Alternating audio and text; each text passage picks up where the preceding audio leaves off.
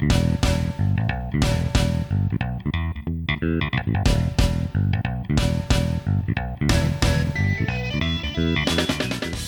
everybody, and welcome once again to The Goods, a film podcast. We've got a very special episode tonight because it's number 50, Dan. 50! That's a lot of episodes, Brian. We have not missed a week to date, so you've been good about keeping us consistent. Well, you've joined for all of them, so it's good. Brian, there's a couple other reasons this is a special episode. Okay, what do you got for me? Well, for one, we're sitting in the same place. Oh, wow. It's only the second time it happened. 50 episodes, 2 in-person recordings. Feels monumental, feels special. And we're also far from home. That's right, we're in a hotel room. We are in Orlando, Florida. So faithful listeners will know that both Brian and I live in the D.C. area. For a couple of reasons, we have decided to take a little trip down to Orlando. I'm here for 2 nights. Brian's here for more than a week. Brian, what are some of the things? There's a few things bringing us down here. Can you tell us a couple of them? Yes, so we're thinking that in the morning we're probably going to go out to Gatorland in Orlando and throw some chicken giblets to alligators and hopefully come away with all our digits. But the main event, the big attraction, we've mentioned it on the show before. If you're a very diligent listener, you might know. I've lined things up. We are going to go meet Aaron Fechter, founder of Creative Engineering and creator of the Rockafire Explosion robots that played at Showbiz, Pizza Time Theater, and then Chuck E. Cheese's. Yeah, so we watched the documentary on the Rockafire Explosion. Both really liked it. Both said at the time, man, wouldn't it be a great field trip for the Goods to go down to Orlando, go see the factory.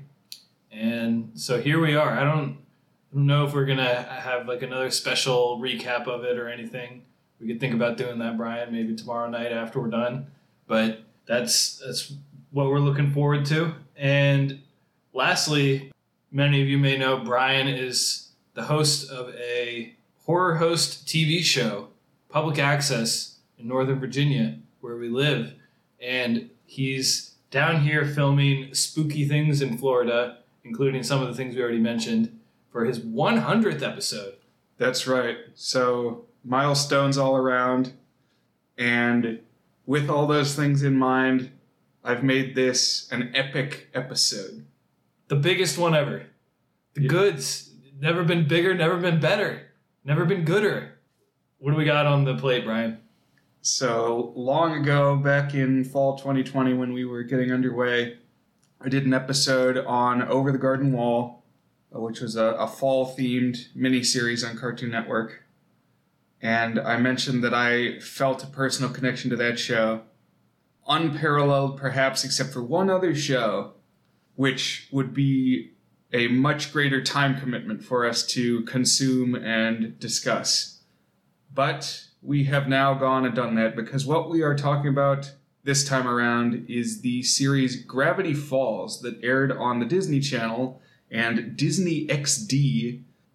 It incorporated 2 seasons that aired kind of sporadically between 2012 and 2016. Yeah, and you had pitched me on 800 minutes. And I was like, that's a lot of watching, but I can probably make that happen in 1 week. You know, that's 13 hours. That's over a week. That's about 2 hours a day. That's a lot, but that's doable. But then it turned out the math was even a little off from there because it's 40 episodes that are 22 to 23 minutes each. Let's just say 22. Brings us up to 880 minutes. Well, we'll talk about this. The series finale is actually a double episode. So that brings us up past 900. And just for the hell of it, Brian said, hey, Dan, you got to go watch an episode of my public access show, Count Gauntly. It's got some relevant stuff in it. And so I was more than happy to watch that, to actually watch that on the plane ride down here to Florida. So we're looking at close to 4 digits in terms of number of minutes. Definitely going to be a record probably for a long time on this show. That's all right, though. It was 1,000 minutes well spent. Yeah, I'm glad you put in the time. I will say there was no reason you had to watch it all in a week. I've been letting you know about this for a couple months now. More than that, yeah. The goal was, spread it out over a summer because that's the time span that the show takes place over. Well, as my sub 3.0 college GPA will attest, I am a chronicle procrastinator, but I got it done. Oh, it's all good. I got a 3.92 in high school, 3.92 in college, and I got a humanities degree, and now I'm a construction worker. So we'll see if that changes in the not too distant future. But GPA, not the strongest predictor. Well, I am, I think, ready to talk about this, I was going to say movie. It's not a movie. This TV show. And it's 40 episodes, 2 seasons. It's many character arcs, large mythology. Let's get into it, Brian, unless you have any other prelude for us. Oh, no, I'm ready. Although, as far as prelude, postlude, summary, it's going to be a little scattershot tonight because the story of the show is good. But, maybe the best things about the show aren't directly tied to the myth arc, so to say. Indeed. Lots of stuff on the fringes of this show. Really delightful. Maybe we can start just talking about the format of the show. So it's an all animated show. I would call it, I've heard it called the Cal Arts style to some extent. Mm-hmm. It's not maybe the signature example of it, but think like Adventure Time, Steven Universe look of characters, exaggerated faces. Yeah, it's like a circa 2010 style. A bunch of kids who came out of Cal Arts around the same time. And I've heard about that style referred to that way. I don't know if that's the best way to go about it because animators have been coming out of Cal Arts for a super long time. Like John Lasseter, I'm pretty sure was at Cal Arts. And, it's been Disney's, what do they call it when it's like a farm team? When the lower league is exists to train players to go up to the majors. It's kind of Disney's farm team. And so now a lot of animated series on TV are sort of auteur projects from animators who come out of this program. And then they become executive producers and call the shots in these opuses that they make.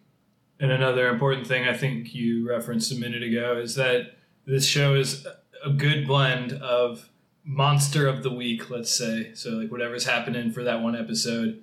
And then almost every episode, some more than others, give us some breadcrumbs in the larger story. You used the term myth arc, which is one I learned from you that I hadn't heard before. Right. So by way of explaining what this show means to me, I did want to give a little more background.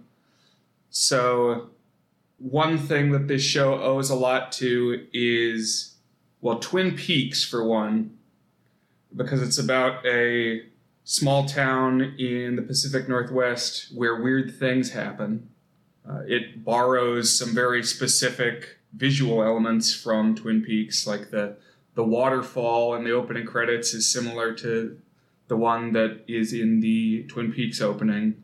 At one point, we see the creepy dream sequence room show up.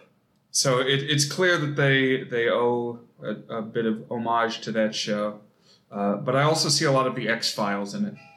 The X-Files was a show that, when it was on originally, I was a little too young. But I got really into watching the reruns on Sci-Fi Channel when I was in high school, which was the first time I ever had cable. And Myth Arc and Monster of the Week, those are terms from the X-Files fandom. I would say that Gravity Falls manages the balance much better. X-Files, there are Monsters of the Week episodes that are completely divorced from the story arc and vice versa. And when you're watching them aired out of order on cable, it just makes you hate the Myth Arc episodes because it's I don't know where this fits in, and I'm lost about what's happening. And just go back to the kind of episode where there's a chupacabra. That's what I care about. But here in Gravity Falls, as Dan said, you get breadcrumbs in pretty much every episode. Things move forward. Yeah, I saw one website describe the show as The Simpsons mixed with Twin Peaks mixed with the X-Files. And I think it's clear that, what's the name of the guy? Alex Hirsch? Mm-hmm. The guy. So he's the creative force behind this. And I think we'll talk a little more about him and his background and how it relates to the show. But suffice it to say, he definitely watched a lot of Simpsons when he was a kid, because there's a lot of humor and vocal style that really reminded me of Simpsons. I guess you can see that in basically any animated comedy. I mean, that's how pervasive The Simpsons has been. But yeah. Hey, I can't really say too much against The Simpsons. I'm a big Simpsons fan too. But this show came to my attention because it has some striking similarities with my own childhood experience. Because back in the day, I would spend the summers with my brother out in Washington State with our grandfather, who had a house out there. And one place that we would frequently visit is a tourist trap called Marsh's Free Museum, which is this little shack on Long Beach, Washington, that's full of like taxidermy freaks, like Sasquatch heads made out of the rear end of deers, fur-bearing trouts and Fiji mermaids, all these Barnum-style humbug attractions. And these types of places are pretty common across the Pacific Northwest, and if you get into a situation where you're visiting one, you start to see pamphlets for the others. Another place that we went a couple times that pops up in the opening of Gravity Falls is the Trees of Mystery, which is one of several attractions based around the California redwoods, which are giant trees. And this one in specific features a big, kind of cheesy Paul Bunyan statue. Well, I think the attraction that is most closely mirrored by the Mystery Shack, the central tourist attraction in Gravity Falls, which we'll talk about here soon. I think the real world analog is called the Oregon Gravity Vortex. It's a place where they say gravity goes backwards. Like if you stop your car in neutral on the side of the hill, you'll roll up the hill. And, if your taller friend stands in the opposite corner of the room from you, suddenly they'll be shorter than you. And it's got anomalies and it's weird. And you have interesting photo ops. That's definitely the vibe of the show. I mean, it's all about this one town, Gravity Falls, like the title, that just has every single supernatural thing you could possibly imagine going on there. Like, literally think of a supernatural thing. It's either depicted or significantly referenced in this show. And so I grew up in this background of Pacific Northwest paranormal-themed tourist traps. And I heard that, lo and behold, there's a TV show out there about a pair of siblings who spend the summer with their grandfather at a paranormal tourist trap. So it's like, I have to see this because this was my story. The only way it could possibly be more my childhood depicted in a TV series would be if you swapped out the siblings from Over the Garden Wall into Gravity Falls. Then that would be my youth.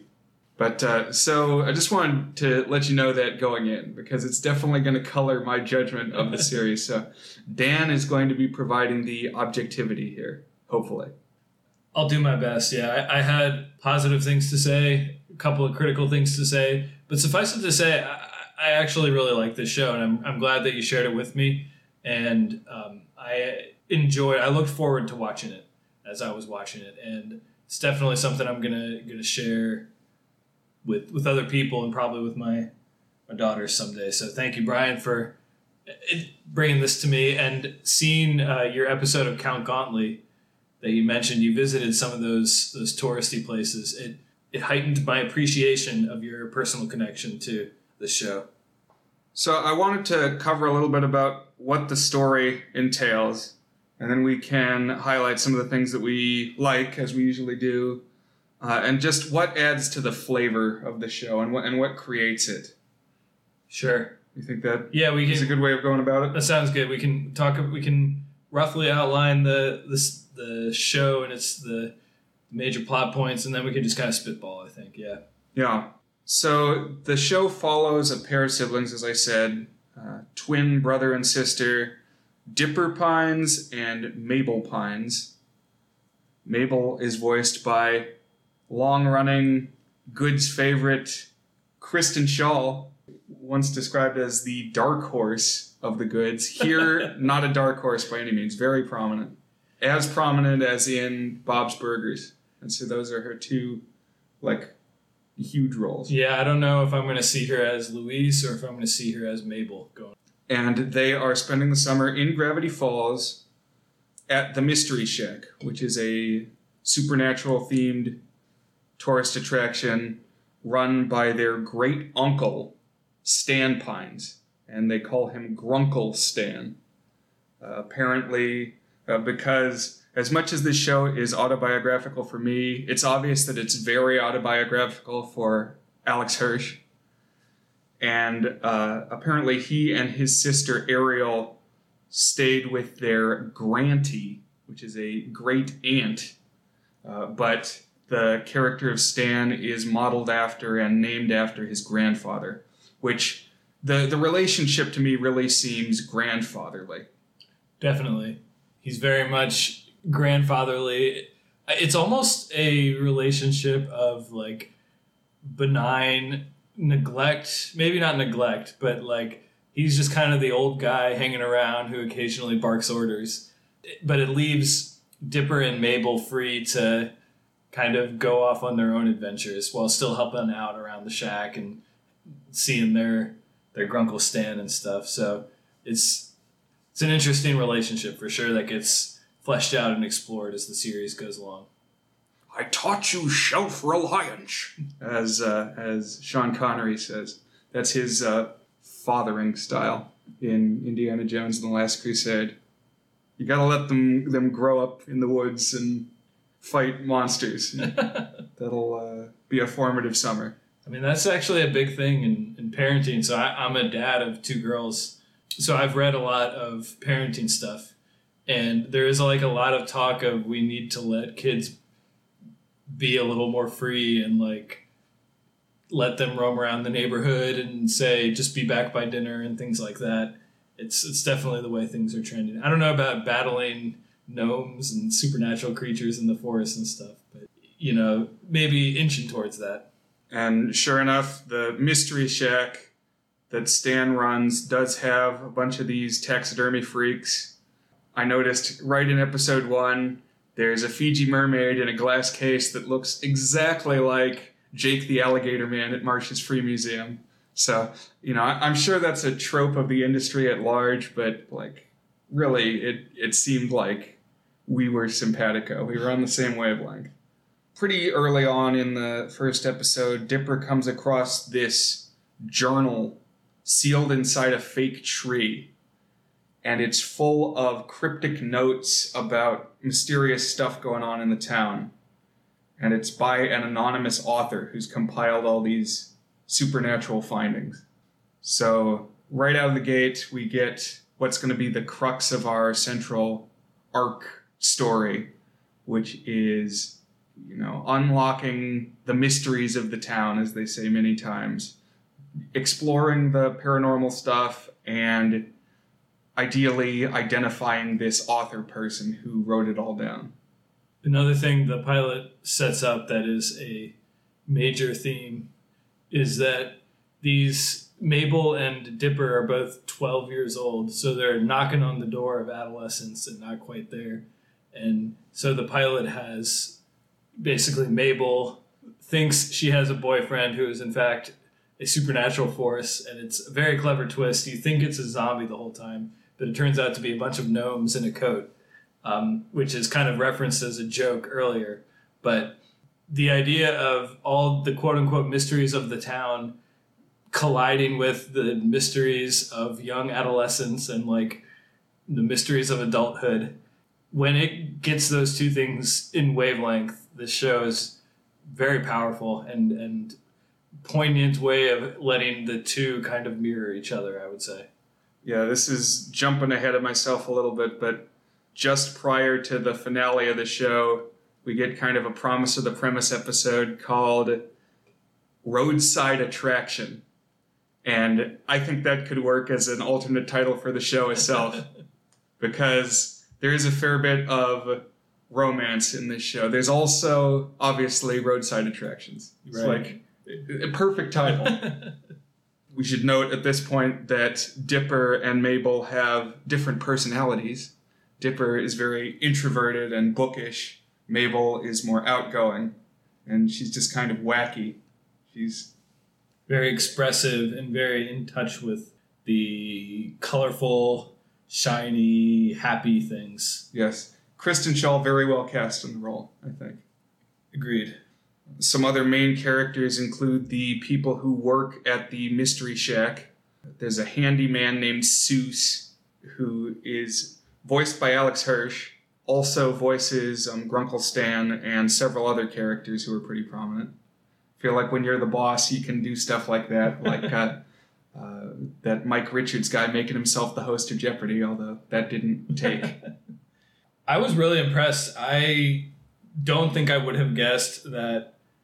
I would say there's the top 3 characters voiced by Alex Hirsch is a villain who will come down the line, and then Grunkle Stan and Seuss. And they're all 3 very different and distinct voice styles. I really do not think I would have guessed that they were all the same voice actor. So even if it was a bit of I'm the boss, I do what I want, I voice half the cast, he does a good job making it not feel like it's just one dude modulating his voice. Definitely. And also prominent is the cashier of the Mystery Shack, a girl named Wendy Corduroy. She's like an outdoorsy lumberjill Tom girl type who Dipper immediately falls for. But she's several years older. I think she's 15, it's said, and he's 12. But she also is like 2 heads taller than him. Yeah. At one point, he has a fantasy where he's with her at like a ball, and not only is she wearing a dress, he's also taller than she is in the fantasy. And like, we never see her in a dress the whole show. It's like, if you're into her for who she is, you're still like changing her up in this dream sequence. So, but more on that in a bit. Some prominent subplots we get. There is the Dipper Wendy obsession thing. We also have a subplot where Mabel makes friends with some outcasts. Candy, who is voiced by BMO from Adventure Time. It's the actress is Nikki Yang, who played the robot, and kind of doing the same shtick here. That's one thing I really liked about this show, is there's just an embarrassment of riches when it comes to the voice cast, and people will pop in almost playing their character from another show, because there's a couple episodes where there's a time traveler played by Justin Roiland, essentially just being Morty from Rick and Morty, like doing his stammering thing, where he's like, oh, geez, Rick. So there's a lot of that. Not to derail things too much, but Mabel's also got a rivalry going on with a Mean Girl stock character named Pacifica Northwest. And she gets some crushes of her own that form the arc of an episode or two. Yeah, there's Monsters of the Week, and then there's Mabel's Crush of the Week.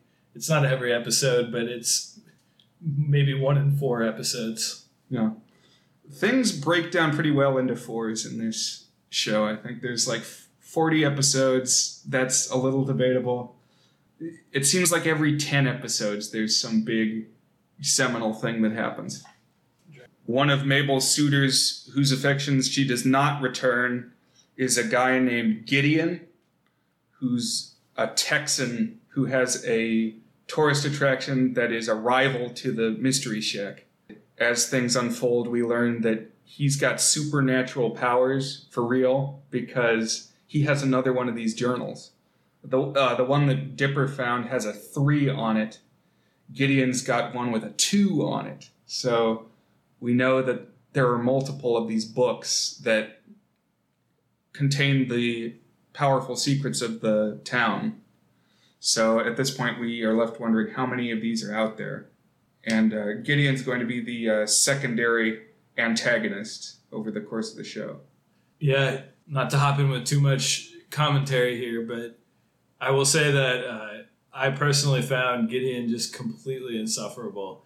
He was probably the biggest overall negative element of the show for me, because to me the charm of the show is it's this sleepy, rustic little town with its own characters that are kind of exaggerated but realistic types, varying levels of realism. There's dopey, overweight cops, and there's shop owners, and there's the newspaper reporter, and there's the crotchety old mayor, and all these things. There's the rich family in town. And then you got this dude who has the most annoying voice. He's acts like a baby, looks like a baby, and is just whining all the time. He's introduced in probably my least favorite episode of the show, very unpleasantly and awkwardly, constantly pining after Mabel. And whenever I saw that he was in an episode, just imagine the most exaggerated eye roll gif. That was me whenever I saw Gideon pop up on screen.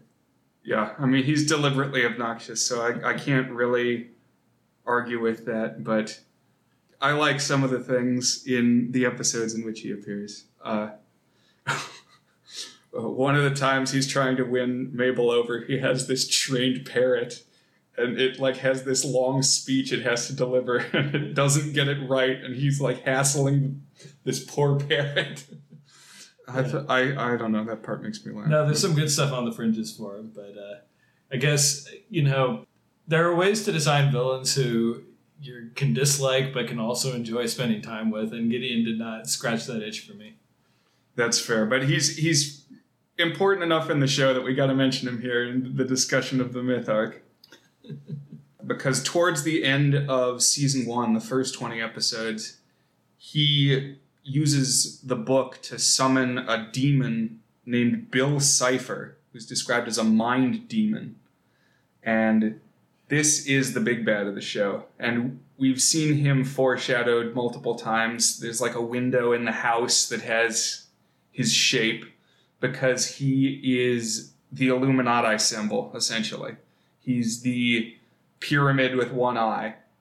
He's the thing on the dollar bill. He is the cipher on the bill. Oh. He's got a top hat, though, doesn't he? Yeah, he's also got a top hat. And this is the third major character voiced by Alex Hirsch. I thought it sounded a lot like, I forget Jason Lee, I think his name is, the guy who voices Syndrome in The Incredibles. Oh, I can kind of hear that. He's got kind of a similar approach to talking to protagonists. So right. Buddy mocking dialect. This demon can go into people's minds, and actually at this point that's the only way he can interact with people, is the quote-unquote mindscape. He can inception you. He can steal your secrets from inside your head. Because what Gideon wants is to take possession of the Mystery Shack. And at first it's he just wants to corner the paranormal attraction racket in the area or something. But to do this, he wants to take possession of the deed to the house. And so he's going to get the safe combination by inceptioning Stan. Send the demon into his head, get the numbers out, then crack the safe, I suppose. Brian and I had a pretty in-depth conversation over Facebook chat about how unrealistic this plot of the trying to steal the deed, a piece of paper in a safe in a house, was. I won't elaborate too much, except that is not how home ownership works. It's not if you hold the piece of paper, you own that house, and if somebody nabs it out of your hand, they are now the owner of the house. But it drives the plot forward, at least. Yeah, it's kind of presented as a Mr. Krabs and Plankton fighting over the secret formula thing. Sure. But the kids are able to rebuff this first mind invasion attempt by Bill. They imagination fight him out of Stan's head. And so Gideon's got to turn to his own devices he's actually got a giant robot. And so in this like final episode of season 1, we get a giant robot fight, and it's kind of a taste of the epicness to come. Things are going to grow in scope as we go. Definitely, yeah. And the giant robot is shaped like baby Gideon, or little Gideon, or whatever his name is, the little shit. But sorry. No, it's okay. We're sharing our feelings as Tenderheart Bear taught us. Speaking of little shits, yeah. Yep. And they are able to defeat little Gideon, and from the wreckage of this robot, Gideon gets plucked out and sent off to prison, and Stan actually manages to take possession of the journal that he had, because at this point, Dipper says, hey, we've been following advice from this magic book thus far this summer, and just thought you ought to know, Grandpa, essentially. And in the final moment of season 1, we find out not only does Stan have access to journals 3 and 2 now, he's actually had journal number 1 all along, and down in this sanctum underneath the Mystery Shack, he has like a giant space technology portal that he's building. And this moment, hypothetically at least, has more punch to it, because one thing about Grunkle Stan is he's the cynical skeptic. Whenever, he's the purveyor of fake supernatural things, cryptids, weird taxidermy things that are very explicitly just pieces of other animals glued together. There's a lot of fun about how fake everything is in the Mystery Shack. And he's constantly, putting down Dipper for thinking that there's something more magical going on in the town. But, it turns out he's got one of the magic books himself, so obviously he's a believer. I will say, if you didn't guess that Stan was pretty well aware of the supernatural leanings and had some things going on himself, you probably weren't watching the show too closely, but it was still a cool kind of moment to see those things come together. Yeah, in the very first episode, he goes behind a bookcase and is, he's doing something down there. So. He's got the shifty eyes. There's a lot in this show calculated to make people wonder and try to figure out the mysteries, and it definitely would have been a different experience consuming it over like 3.5 years compared to marathoning it on a streaming service, because there's like codes at the ends of the episodes, different kinds of clues and ciphers, and there's different times where there's backwards audio, and like if you really cared about this show, like I consider myself to be a big fan, but not to the point where I'm like dissecting audio clips. But if those people were out there, I imagine that this was a rewarding program. Yeah, probably rewarding, and probably, I don't know, like the mythology itself isn't really deep enough to warrant that to some extent. It does have a lot of mysteries and a lot of revelations, but I guess what I'm saying is I'm glad that I did not have to suffer through that. I'm glad that I experienced it in the marathoning stage, the binge mode. Yeah, it's still good if you watch it. Oh, yeah. However definitely. You watch it. I mean, I think, honestly, it holds together really well as a show you watch over maybe not 1 week, but maybe a few weeks, maybe a month, because it does span a single summer across the 2 seasons. So 3.5 years would have been a bit much. But now we're into season 2. The show changed channels. It went to Disney's slightly older aimed Disney XD. And I think some of the changes reflect that. For instance, both season premieres feature zombies, but this time it's real zombies. And they're like actually got eyeballs hanging out and stuff. Yeah, the show leans into its supernatural elements in the second season quite a bit more. And it doesn't shy away from some like really almost gruesome, creepy things that are appearing in this show. I have a couple of specific episodes where there were moments that caught me off guard with how intense the creepiness, weirdness, goriness of it was. if for just flashes at a time. Yeah, we get some. There's an episode with a monster clearly inspired by John Carpenter's The Thing that can take on different forms, and it's like bits of humans and animals and just all mashed together in a gory mess. There's one where there's like a possession or something, and there's a bunch of taxidermy heads dripping blood. You know, lots of fun stuff. In the finale, there's a point where Bill yells, "I have some children I need to make into corpses." It's like, whoa, that's pretty metal, Disney. Yeah, you went there. We can talk certainly more about the finale when we get there, but the finale has a lot of things that stretch the limits of acceptable taste in children's television, I would say. But of course, we want to know now about what Stan's doing in the basement. What's he building in there? As Tom Waits, it says. And we're kind of teased, breadcrumbs. Bit by bit, we're learning things. Some of the reveals we get in this first act of season 2, the characters are investing more time in trying to suss out the identity of the author. In my notes, capital A, author. They're always talking about the author. Who is the author? And one of the candidates that comes up is a character named Old Man McGucket, Alex Hirsch character number 4, who up to this point has just been the crazy hillbilly who's always running around yelling rustic nonsense. Yeah, a character type I'm partial to, I have to say. But he's the epitome of comic relief, although we do get flashes of his depth in the second episode of the show.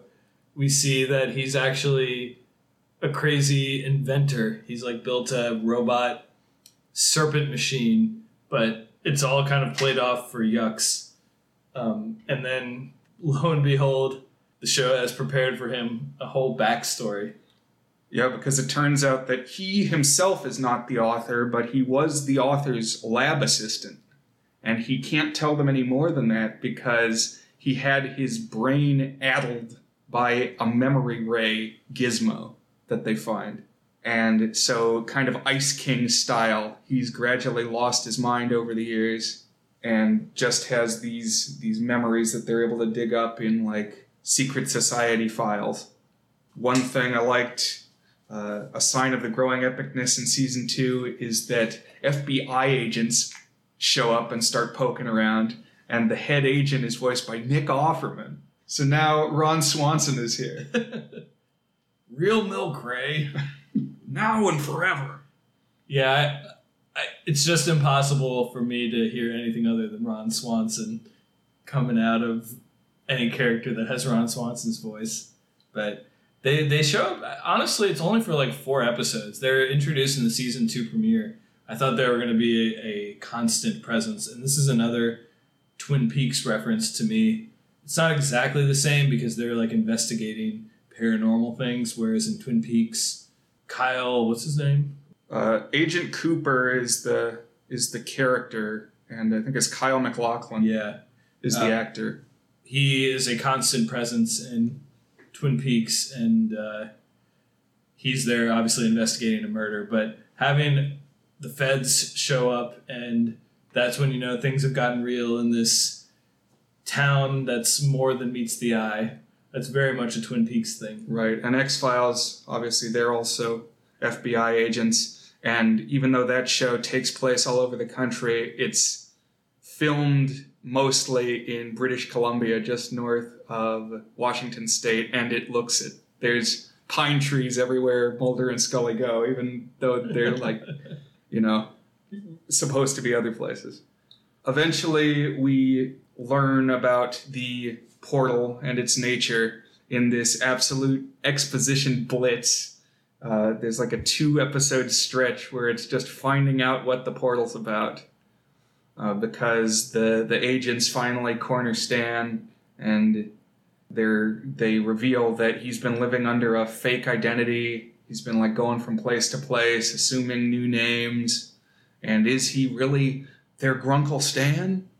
But he's able to elude the agents long enough to witness the fully operational stage of the portal as it powers up. and opens. And the twins have a moment where they're able to stop the opening of the portal, should they decide to, but they ultimately decide to trust Stan, whoever he is, and let this happen, let it open up. And who should emerge but the author, capital A, the six-fingered man who left his imprint on the cover of the journals.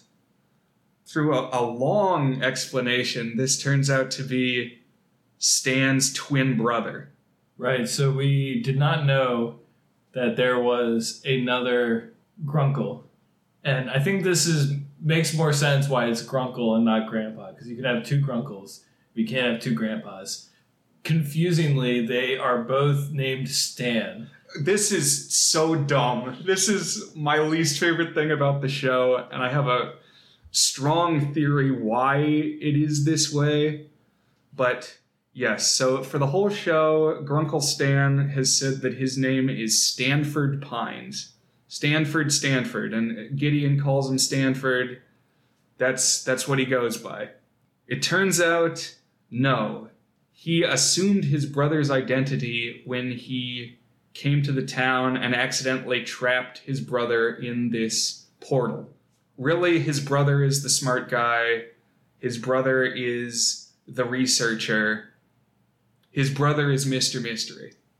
But Stan came to the town, accidentally trapped... Sorry, see, it's so confusing. The guy we've come to know came to the town years ago, 30 years ago, accidentally trapped his brother, the researcher, inside the portal, Jumanji style, and has been working ever since trying to get him back out, but he couldn't because the journals had already been hidden away.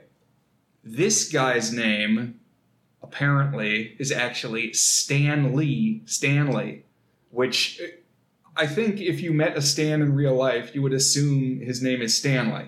Yeah. But I think the reason they did this, have his real name be Stanley, is so that fans could continue calling him Stan and not have that be wrong. Oh, totally. But 100%. it's like an Armin Tanzarian thing. It's like, we want to still call him we want to still call him Seymour Skinner, right? Even once we know that's an alias. But it's just annoying. It's like, give him a different name. It makes it difficult to discuss the, as you mentioned, slightly convoluted backstory. But they get to call Stanford, which is what they thought their Grunkle Stan's real name was, but turns out to be the author who appears. They get to call him Grunkle Ford. Right. So we have Grunkle Stan and Grunkle Ford. And this new character that we're going to get to know in the final 10 episodes of the show is played by J.K. Simmons. J.K. Simmons is here. I don't think we've talked about too much on the actual show that we've recorded, but he's very much been a presence on the periphery because we've mentioned multiple roles that we like him in and how he tends to pop up in movies. Yeah, he elevates everything he's in. So we've done 2 theme months.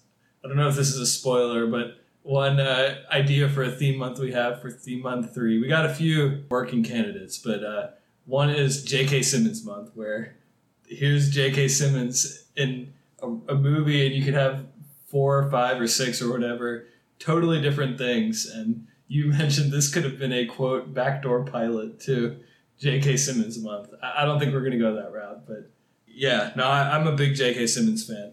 Yeah, not exactly a theme per se, but we would like to explore his oeuvre more in the months ahead. Indeed. The dynamic he adds is he's the nerdier sibling, like Dipper is to Mabel. So the parallel between Mabel and Stan is not as strong, other than they are the more extroverted sibling. Yeah, but they're twins, is that right? And Stan and Stan? Yes. Yeah, the 2 Stans are twins as well. I think both sets are fraternal, although they definitely look alike. Right, yeah. I kind of wish they had introduced this. I have like 4 suggested rewrites of this show. One is introduce Grunkle Stanford earlier, maybe at the start of season 2, I don't know, because the show gets a lot of richness out of having two sets of twins and the way they bond and the interesting things it reveals about the different characters. In particular, Dipper and Grunkle Ford, the author who appears halfway through season 2, have a lot of bonding and a lot of things in common. And some of their shared experiences ultimately kick off the finale of the show. Right, because when we get this backstory of the two Stans, which is the title of the episode, they were once very close as kids, and then as their personalities developed and diverged, they grew apart. Specifically because Ford was really smart and excelling academically, and Stanley was starting to become afraid that he was going to get left behind in the dust. It does a good job of introducing these characters and their backstory to make us see. So there's an episode, I think it's called The Two Stans. I think it's the kickoff of the back half of season 2, or maybe one episode after that. And by the way, shout out to my little brother Will. I was just talking to him today.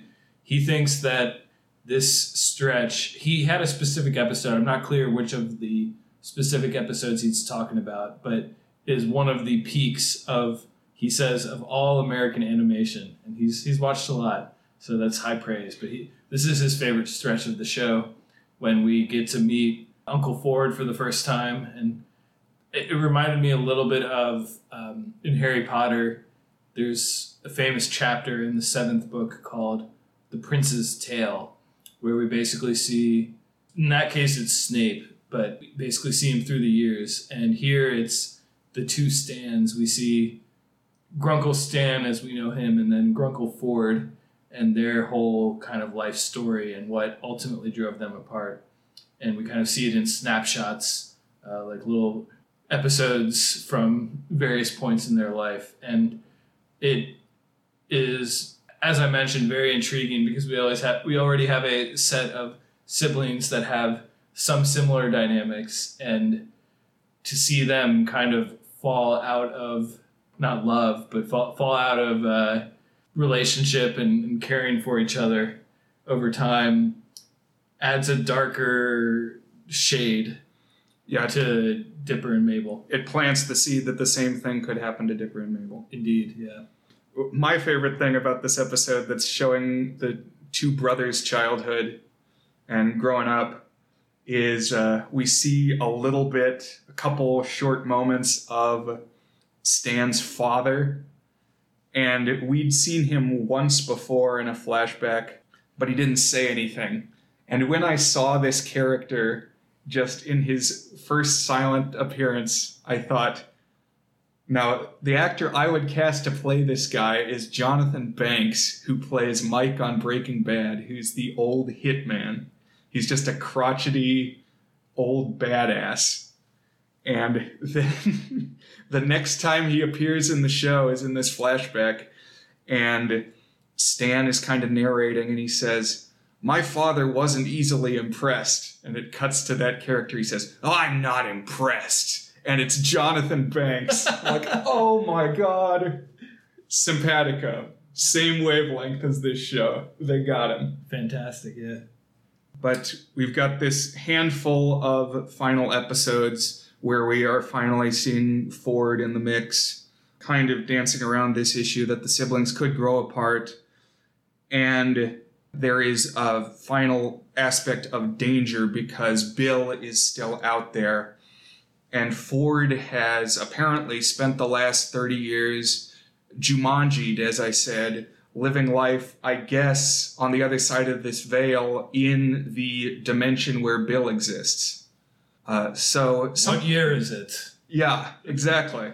Something I noticed this watch through that I hadn't before. I haven't mentioned yet, but this was my 5th time watching the show. And we should point out, second in the past 3 months, when Brian assigned it, I guess you got the jump on watching it in June. Yeah, I watched it a little more spread out, where I watched it over the course of June, and then I watched it again as Dan was watching it this past week. But in this most recent watch through, what was different is I had seen recently Invincible on Amazon Prime, where not to spoil that show too much, but J.K. Simmons plays an evil Superman, essentially. Something which is gradually revealed. That we find out he's bad in like the first episode, but the other characters don't know that and gradually become aware of it. I say that because this time around I noticed there are kind of some hints dropped that, Ford may have been influenced and have things he's doing that he's not saying, perhaps fighting in favor of Bill. At this time, we don't really know. We don't know what his whole deal is because he's kind of just appeared out of nowhere. Yeah, I like this element, and I detected a little bit of this as well. I like it when stories do something where they make you question whether the good guy, through their means of trying to be good, has in fact gone maybe a little too far and maybe soured in different ways. I mean, Harry Potter certainly does this with Dumbledore and even with Harry a little bit throughout the series. And I think it's always an element of a story where you need to have a quote-unquote hero who's not strictly heroic, is questionably heroic in at least one way or more ways beyond that.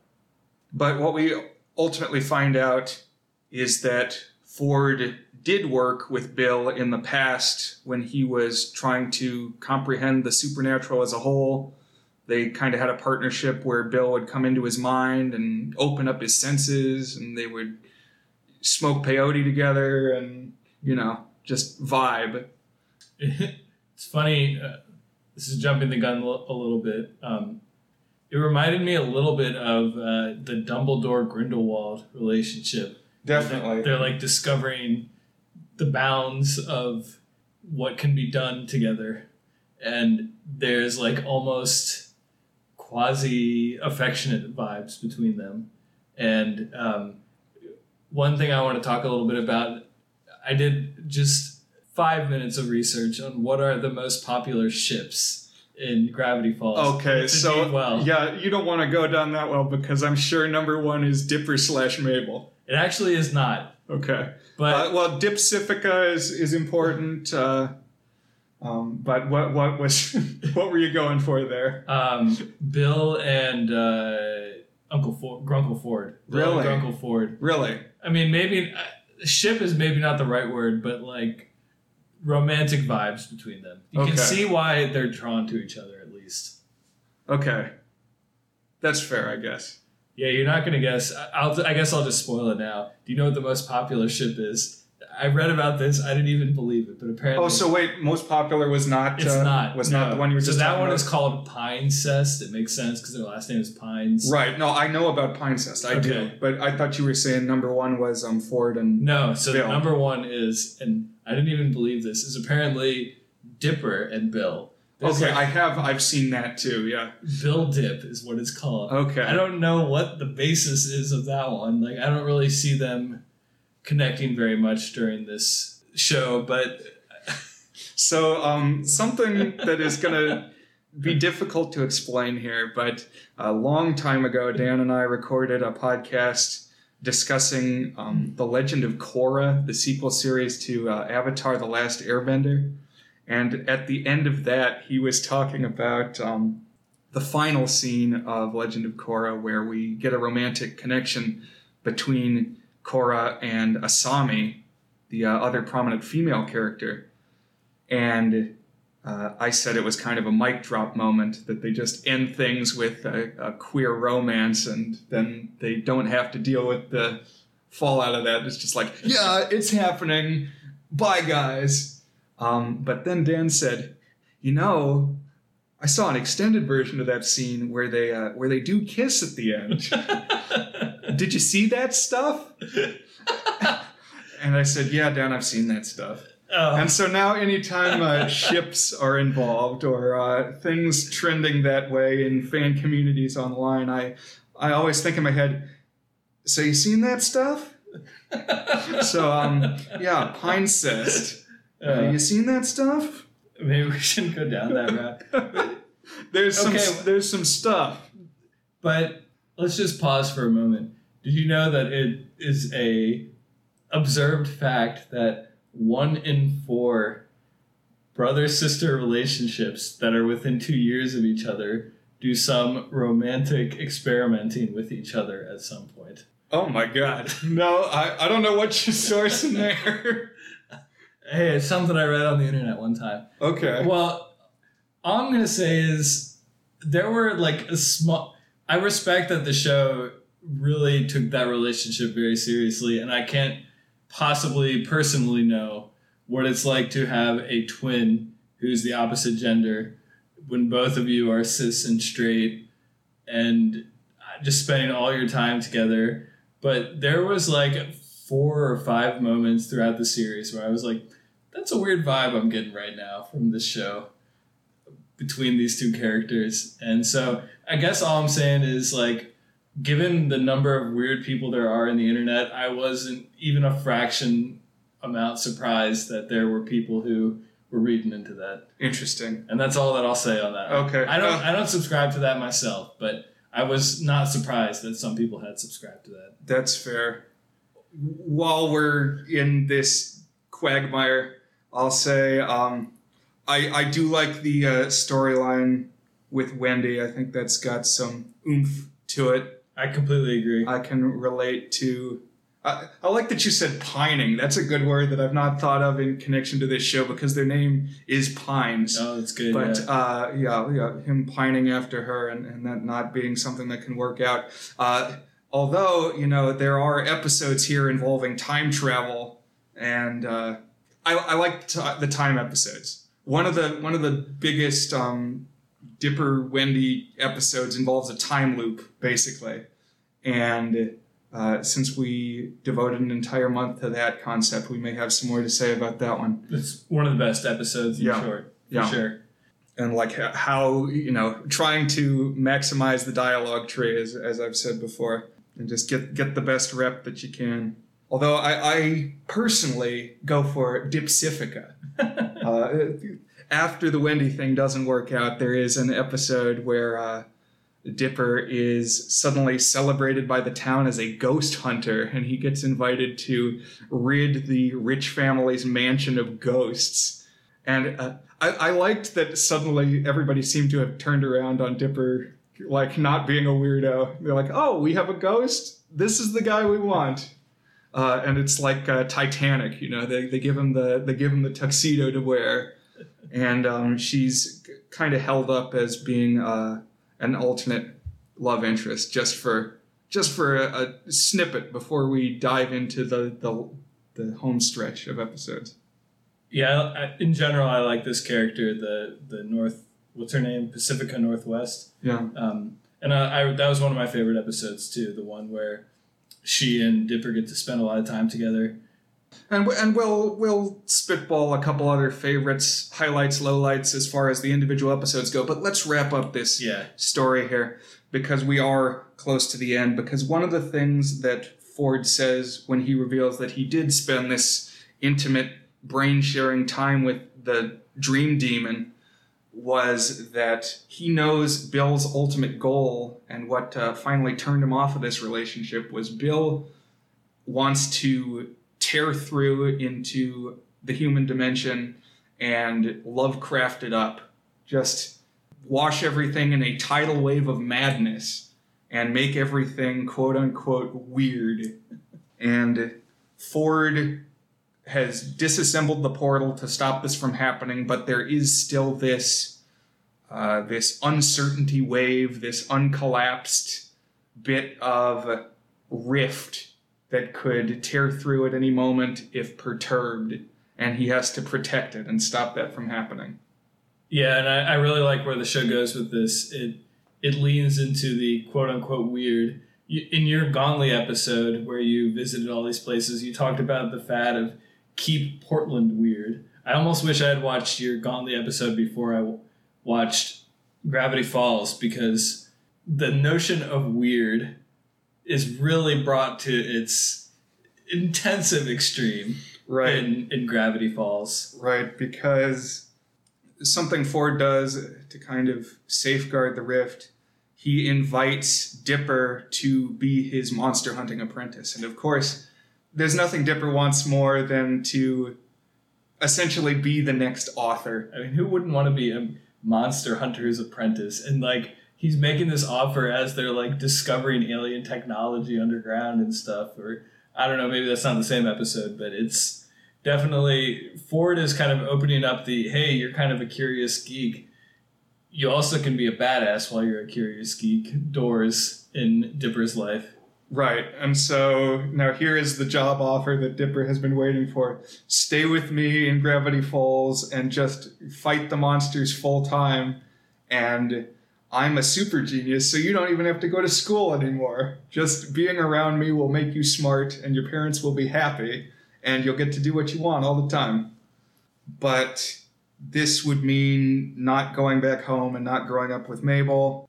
This is also when I found out that they are just traveling from California to Oregon, bordering states. Granted, California is very large, and like Alex Hirsch, Dipper is a Southern California Hollywood boy, I guess. He's from the town of Piedmont, which is where Alex Hirsch was from. I don't know if we knew that until towards the end of I the don't show. think we did, because I assumed they were from further away, which is my bias showing, because I would go from Virginia to the Pacific Northwest, which is further.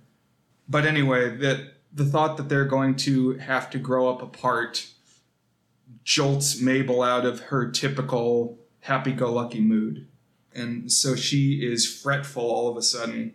And this is when she runs into a disguised Bill in the woods. He's in the guise of the time traveler that we've met a couple times.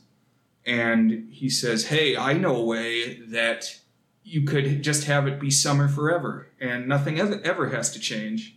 And he weasels the rift away from her and is able to smash it and rip apart the dimensions and kickstart a 4 or 5 episode arc. It's 3 or 4. 3 or 4. Well, if you count the one that bleeds into it to start yeah. with, it's like this tail end of the show that is just unapologetically epic and weird. Yeah. And it even has a great name, Weirdmageddon, which it earns. It's both Armageddon and just very, very weird.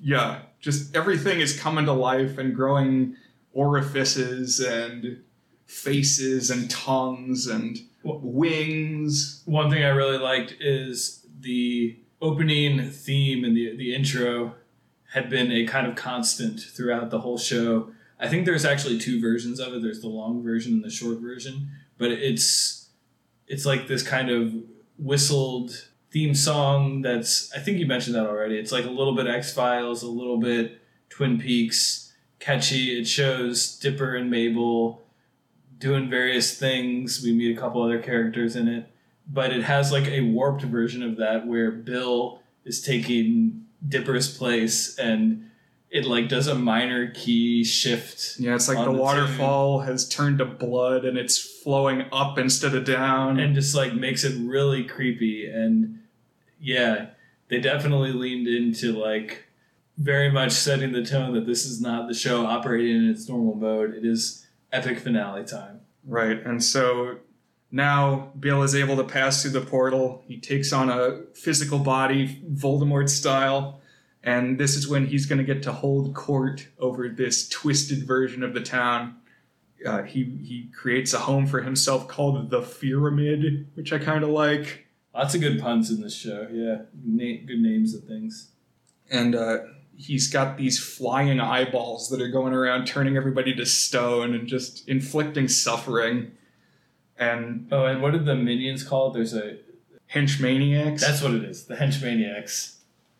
Yeah, so he's got these, like, goblins and demons that he brings in with him that are his friends, and they're just scary chaos monsters. There's, like, a guy with 8 balls for eyes and a set of chattering teeth, and there's, like, a inside-out Rubik's Cube thing, and just something that's like a gray loaf of bread with arms. It's forces of weirdness. So now everything's just an insane wasteland that Dipper and Wendy and Seuss are wandering across. And they have to try to get Mabel back because she was at ground zero of this tidal wave of insanity and is now being held captive in a bubble in the middle of the wastes. And Gideon is the jailer responsible for this bubble. Once they finally get over there, passing through all this insanity. Oh, by the way, Louis C.K. played one of these demons on initial airing. He was the crawling arm with a face that, like, eats people. And he keeps demanding that people get in his mouth. Yeah. It's like, hey, you should really think about getting in here. Come on, and you'll love it in my mouth. And you can still watch this clip on YouTube, but once the scandals involving Louis C.K. came out, Alex Hirsch redubbed his lines, but it's out there. I gotta go find that. Because, he was clearly improvising too, so it's weird seeing improvised lines dubbed over. Yeah. Parks and Rec, Louis C.K. also appeared and had improvised a significant portion of his lines as a kind of shy cop. And, man, I wish I could have seen Louis C.K. being that, because that is one of the... I was laughing whenever this hand face thing It's really scary, but then the stuff it's saying is also funny. Yeah, and it's like kind of dry humor, and that actually totally clicks now that you're saying that. But they finally get to the bubble, and Dipper pulls Gideon aside and says, hey man, you can't force somebody to love you, which, is kind of a poignant culmination of the romance thing with Wendy. Although I will say there's a love potion episode, and they don't get into the squickiness of love potions. That is not how it's used. It's love potion used for good. For matchmaking. Yeah, it's like people who need matchmaking. Right. It's like the people who nobody loves, make them love each other, and there you go. Instead of, I have been obsessing over this 15-year-old for the past. For us, it's a season, but for him, it's a month. But anyways, yeah, I'm glad it didn't go down that route. True. Anyhow, Gideon lets them into the bubble, and we get a really interesting episode where we find that this is not exactly a prison. It's like an alternate dimension set up to Mabel's whims. It's Mabel's fantasy world. And describe what we see in this bubble. Sure. So, on the outside of this finale, this weird Mageddon, everything had been like morbid weird. Like, there's a moment that really stuck out to me when somebody comes up to Bill. I think it's Wendy's dad, the lumberjack, and is like going to fight against him. And he's like, now your face orifices are mixed up. And like now his mouth is an eye and his eyes are ears. And it's just really freaking messed up. And like, imagine bizarre mashed with apocalyptic, mashed with just insane, whatever is on the tip of your imagination. And then you cut to this dome, and it's everything that Mabel had been pictured as this far. It's rainbows. There's been a lot of like crushes and fake imaginary boyfriends throughout the show. They're all there. There's like unicorns and bright colors and just Lisa Frank. Is that what the name is? The stuff that was big in the 90s that was all bright. It's like Lisa Frank personified, but also it grants your wishes and your whims, and it kind of knows what you want and brings it to you.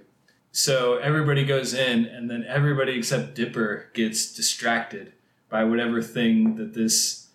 It's essentially the Matrix. Like, imagine the version of the Matrix where you get plugged in exactly the reality that you would want. And those things... sort of. The Matrix, it's kind of like the illusion is the lame reality. It's like what we're all experiencing is what's pulled over everybody's eyes. It's like, why would we want that? But what I specifically think of is there's a storyline in Batman Beyond where like one of Terry's friends gets addicted to living inside this like pleasure pod at the arcade.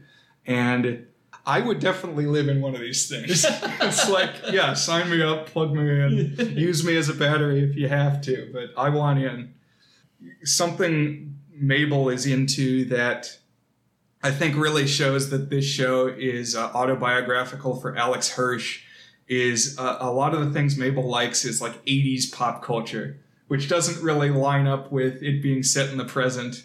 I mean, they do have like email addresses and stuff, but it's clear that a lot of the references in this show are tied to the 80s. And like Mabel's dream boys that we see grow gradually more physical in form, they appear in the mindscape at first, and then as things get weird, they like start to exist in reality. But they are animated in this alternate like He-Man style, or like Gem and the Holograms. Definitely, or Thundercats. They look taken out of an 80s cartoon. And there's also a Care Bear in Mabel's world driving a bubble car, or a cloud car. I didn't catch the Care Bear. So it's interesting. It's a mix, and there's like pop music playing. But I guess the argument that Dipper makes is that reality with its ups and downs is better than a fake thing where your every whim is granted and it's not real. But like the way we experience the world is strictly sensory. So if it's controlling every one of your senses, how is it any more or less real than quote unquote reality?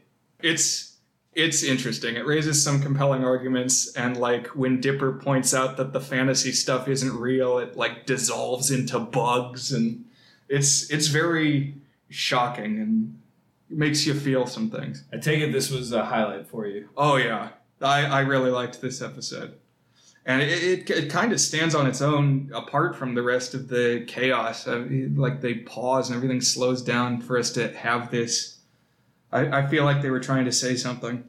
Yeah, one thing I really liked about the finale and just the show in general is the blend of the personal relationships and the things it tells us about the characters with the supernatural stuff.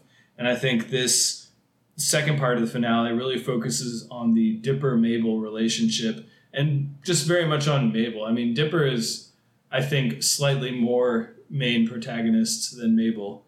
And it's good to have a Mabel-centric episode that takes her seriously and her concerns, but like uses it against this backdrop of everything being weird, but also like the weirdness of, I don't know, I took Weirdmageddon to basically be not exactly, but almost a metaphor for like the onset of puberty and like everything about life becoming weird.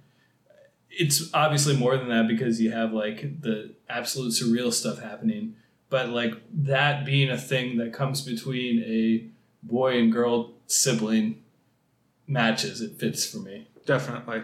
Yeah. It's not coincidence that, I mean, it's about the end of summer. It's about the end of preteen years. Literally the last day of summer is their 13th birthday when they become teenagers. Right. And that's all when this is going down. And I mean, I think that it tracks with like pretty much all of folklore. I mean, like adolescence is when the weird stuff happens. We're definitely going to queue up the 13th year at some point, the best movie ever made about merman puberty.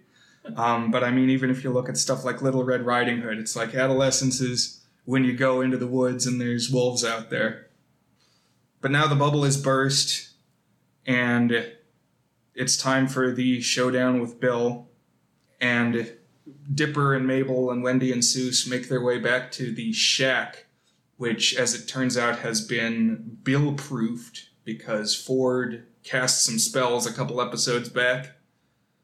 And so we have this group of holdout characters that's very random, but it's like one-off characters we've seen from all throughout the show.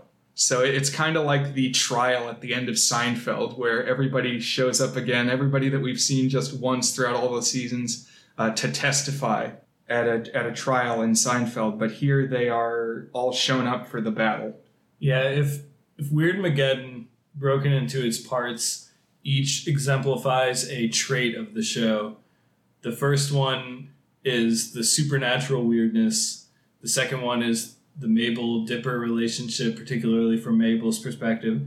But this third one leans into the extended cast of Gravity Falls, Oregon, the city, and like the secondary and tertiary and quaternary characters that we get glimpses of, but now are kind of a part of this larger story, even tangentially. And I'll say that shows that establish a thriving community of support characters tend to rate highly in my book. So this is where I probably see the biggest connection to The Simpsons, in just the sense that you can, like, if you wanted to have an episode about the sea captain or about Dr. Nick, and Gravity Falls doesn't quite get there because, of course, it didn't run for 31 seasons, but there are a lot of support characters. You mentioned the lumberjack. There's like a reporter on the news and a reporter who wants to be on the news. There's the dopey sheriff and his dopier deputy. There's the crazy old man. It's a lot of people. The thing that made me think of more than Simpsons was Parks and Rec, where Parks and Rec has these personalities appear first as one-offs and then kind of recurring bits, and you learn they're more interconnected than you initially realized and grow some affection for them, but also they're still like kind of off to the side for the majority of the run. But you know that the show is caring about them and they're not forgotten. Another one I think of is Arthur. Shout out to Arthur. On your small screen 66, your countdown of your 66 favorite shows. Oh yeah, it's on there somewhere. But, I mean, you know, you could have a story about Lunch Lady McGrady or Principal Haney, if you wanted to. But these holdouts at the shack, they follow Old Man McGucket's instructions because he's the robotics expert, and they turn the Bill-proof shack itself into a war machine. And so now we get a big, giant robot fight against Bill again.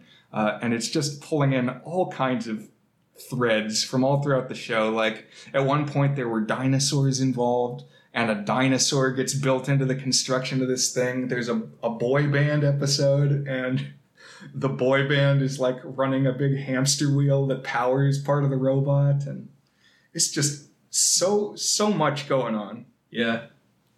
But so they engage in battle with Bill, and they're dominating for a while because he can't do anything to them. But he eventually figures out that if he uses, I think, like a physical weapon, that can go through the weirdness barrier. Like if it's not some extra dimensional thing, he can hit him with it and it'll do damage. And so they get in a place where now they're at Bill's mercy. And they hit on a new plan because there appears to also be a weirdness barrier over the town, I guess. And so while the monsters can hold court there, they can't take over the world at large, which obviously is what Bill wants to do in the end.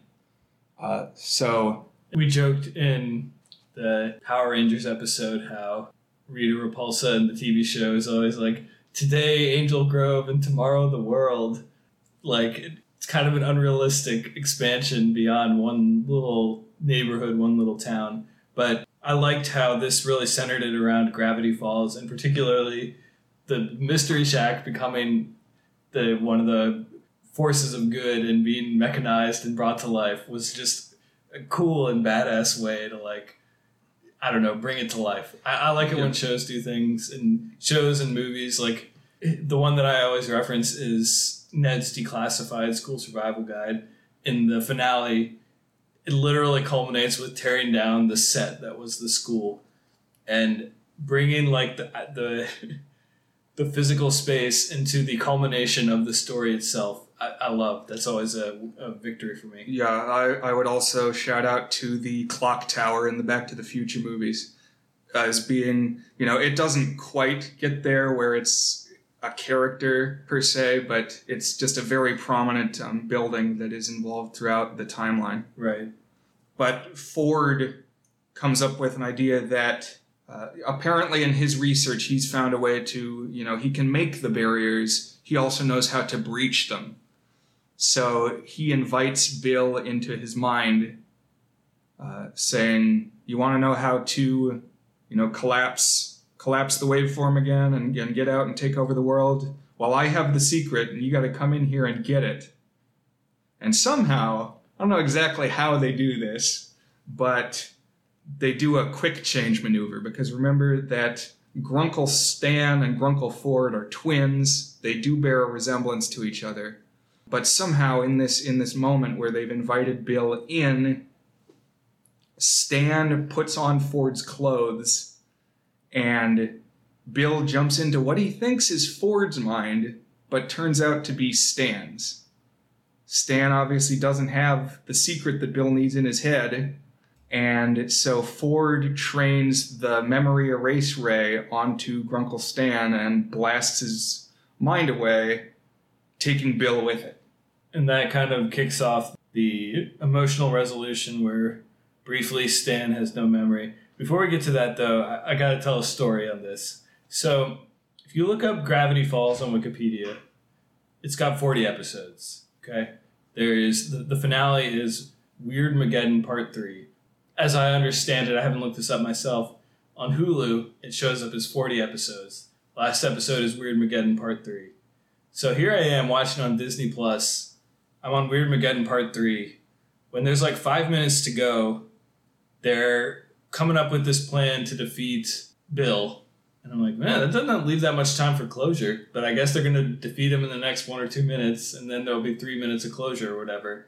And then what happens is they have this plan to defeat him. And Brian kind of glazed over this. That's fine because it ends up being not all that consequential. But it's this thing where they got to like hold hands and do this magic spell that will like destroy Bill. But Grunkle Stan and Grunkle Ford start feuding and the spell completely fizzles. And the episode ends. I was like, what? That was the last episode. How is this over? And then it turns out there's actually on Disney Plus, there's a Weirdmageddon Part 4. I did not know that there was an additional episode. I was like counting down the minutes to the finale. I was like, how are they going to fit all this in? And then boom, there was 20 extra minutes. And I was like, is this like a top secret thing? Like, what? Are we not supposed to know there's a Weirdmageddon Part 4? It's like they only advertise that there's 3, but there's actually 4. Now it just turns out it actually aired as a double episode. But Disney split it up and made it a Part 4. But that for me was like an unintentional, I didn't do my research, bam, slap you in the face plot twist, because I had even timed when I was going to watch the end of the episode down to like when my bedtime was. And then it hit it, and there was no conclusion, no finale. And I was like, it's not done. I can't believe it's not done. And so that was last night, and then I woke up this morning extra early and watched Weirdmageddon Part 4 as it is on Disney Plus. Oh man, I'm almost upset that you brought that up, because that was going to be one of my few bad things, was this setup that they do of this, the way that they're originally planning to seal Bill away, because one of the breadcrumbs for people to mull over who were watching week to week instead of all at once, a couple times when we see Bill depicted in the journals, he's surrounded by this like zodiac diagram, 10 different symbols that are around him. And what we find out is apparently this like circle that can send Bill away is 10 people joining hands who represent these different icons. And so just 10 of the prominent characters in the show are apparently these avatars of these different, I don't know, mindsets, personality types. It's dumb. I didn't like it. That, like, characters who were important because they did things in the story that, like, were meaningful are bound together by cosmic forces to do this summoning circle. I didn't think that was earned. That felt weird to me. And then the symbols are like a llama that represented Pacifica because it happened to be on her shirt in that moment, even though she had nothing to do with llamas the whole rest of the show. Wendy is represented as a bag of ice because she's cool like ice, but that's not an ancient symbol. How long have they been bagging ice? It was weird to me. I didn't like this. So, and then it ends up not doing anything. Yeah. It doesn't even work. I see where you're coming from on that. That the reason it worked for me is I took it as one of those prophecies in fantasy stories where even though it's like an ancient prophecy, it really is like a self-fulfilling prophecy where like these people come together and they have this power, and it's not like necessarily that Wendy is descended from the great line of the Bag of Ice people or whatever, but it just so happened in that one moment, if those 10 people had been together, because they would have summoned the sufficient power. I feel like those types of prophecies that like accidentally or arbitrarily fulfill themselves is kind of like a trope of fantasy. It didn't bother me too much, but I do see what you're saying. And I guess maybe to your point, the fact that it ended up not working is, it may have felt a little cheap or something like that. I guess so. But ultimately, that's not how they do it. They do it with the memory wiping ray thing. Yeah. And we get a tease of sort of like One Flew Over the Cuckoo's Nest ending where the savior character has now been lobotomized. He's lost his mind and his personality, but it doesn't stick. They are able to kind of bring him back from the brink. Grunkle Stan briefly has no memory of Mabel and Dipper, but Mabel pulls out the scrapbook she's been building throughout the series, and it brings back memories for Grunkle Stan, and he recovers, and we get sent off to our grand farewell. Yeah, we get like a 10-minute bit where we're just get a sprinkling of all these multiple happy endings for all the different supporting characters, and it feels really rewarding. It does, yeah. Like it's like what you would want to happen happens, because Dipper and Mabel do get their 13th birthday party, and because it's the return of normalcy for the town, like everybody gets in on it. Yeah, and it sometimes bugs me when shows get too happily ever after, self-congratulatory, we are all happy and hugging.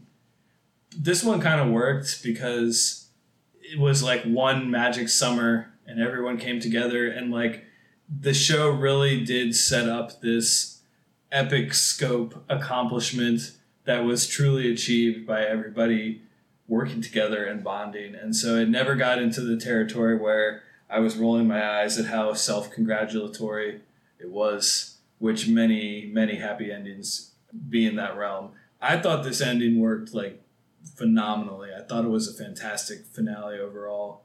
It just really paid off on everything that the show does well, I thought. Yeah, like in some sense, I would want a Gravity Falls Season 3 because there's obviously more monsters that you could make Monsters of the Week about, but you could never wrap it up as well as they did in 2 seasons. They perfectly capped all their arcs in a satisfying way. It would be like if they ever tried to make a Toy Story 4, for example.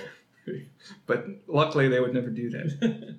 I actually don't hate Toy Story 4. No, it was just unnecessary. Yeah, don't call it Toy Story 4. Call it Toy Story, the Dusty Museum, or something like that. Yeah. But Stan and Ford decide they're going to sail the world together, which is something they had talked about doing as kids.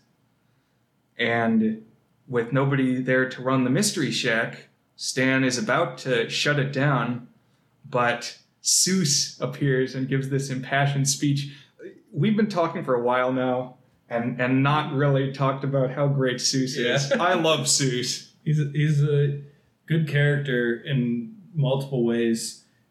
He's almost like given too much depth and development and screen time, because he starts as just like a doof on the side who just happens to be there and is always kind of the stupid guy. But then he gets multiple episodes that take his life very seriously, so that we come to care quite a bit by Seuss by the end of the show's run. And Seuss gives an impassioned speech about the meaning of paranormal tourist traps and why they need to endure, why it's important to have Fiji mermaids in the world, sparking people's imagination. And so after this, Stan decides that this needs to be the new proprietor of the Mystery Shack, and Seuss gets the keys Willy Wonka style. Yeah. This is a moment where it had me thinking that one of my, now, I don't know if you'd call it a life goal, but maybe a life dream is to somehow find a way to make you, Brian, a Grunkle Stan character, a proprietor of a, what would you even call this? A roadside attraction that deals with perhaps faked paranormal things. And how do I make you the Grunkle Stan? I would do it. That would be a dream. Yeah, guys, send me Kickstarter money so I can buy Marsh's Free Museum, and that'll be the start. Yeah, Dan sent me that message after wrapping up the show, and I heart reacted that because definitely that's part of the connection me to this series. That would be a fun path, I think. But then, of course, you gotta, as with any business, you'd have to make it profitable somehow. So they do exist. They're out there. I could write a business plan around. Got to find the right niche, though. The right market. And the right number of podcast listeners willing to throw their Patreon money at us. That's right. We'll get just as many responses as we do for the end of episode reviews. So now the summer is over, and the twins are shown off to the bus station by their family and friends.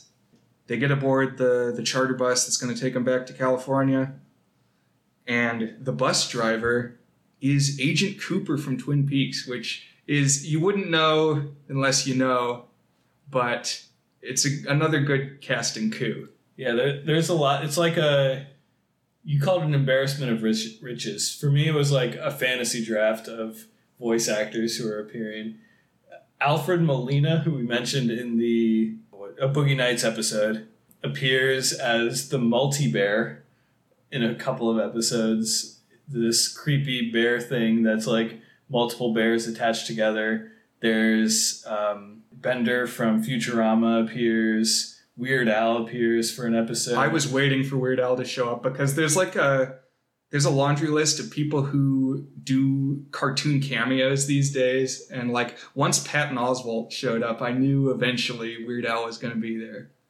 Unfortunately, not one of the better episodes, but still okay. And it was one that developed the Ford and Dipper alliance. And Linda Cardellini of Freaks and Geeks fame. And the founder fame. Quote unquote fame. She's Wendy, right? Right. I mean, there's you could just keep going. There's T.J. Miller playing the same character that T.J. Miller always plays. I kind of got tired of him by the end of the episode. Or by the end of the series, rather.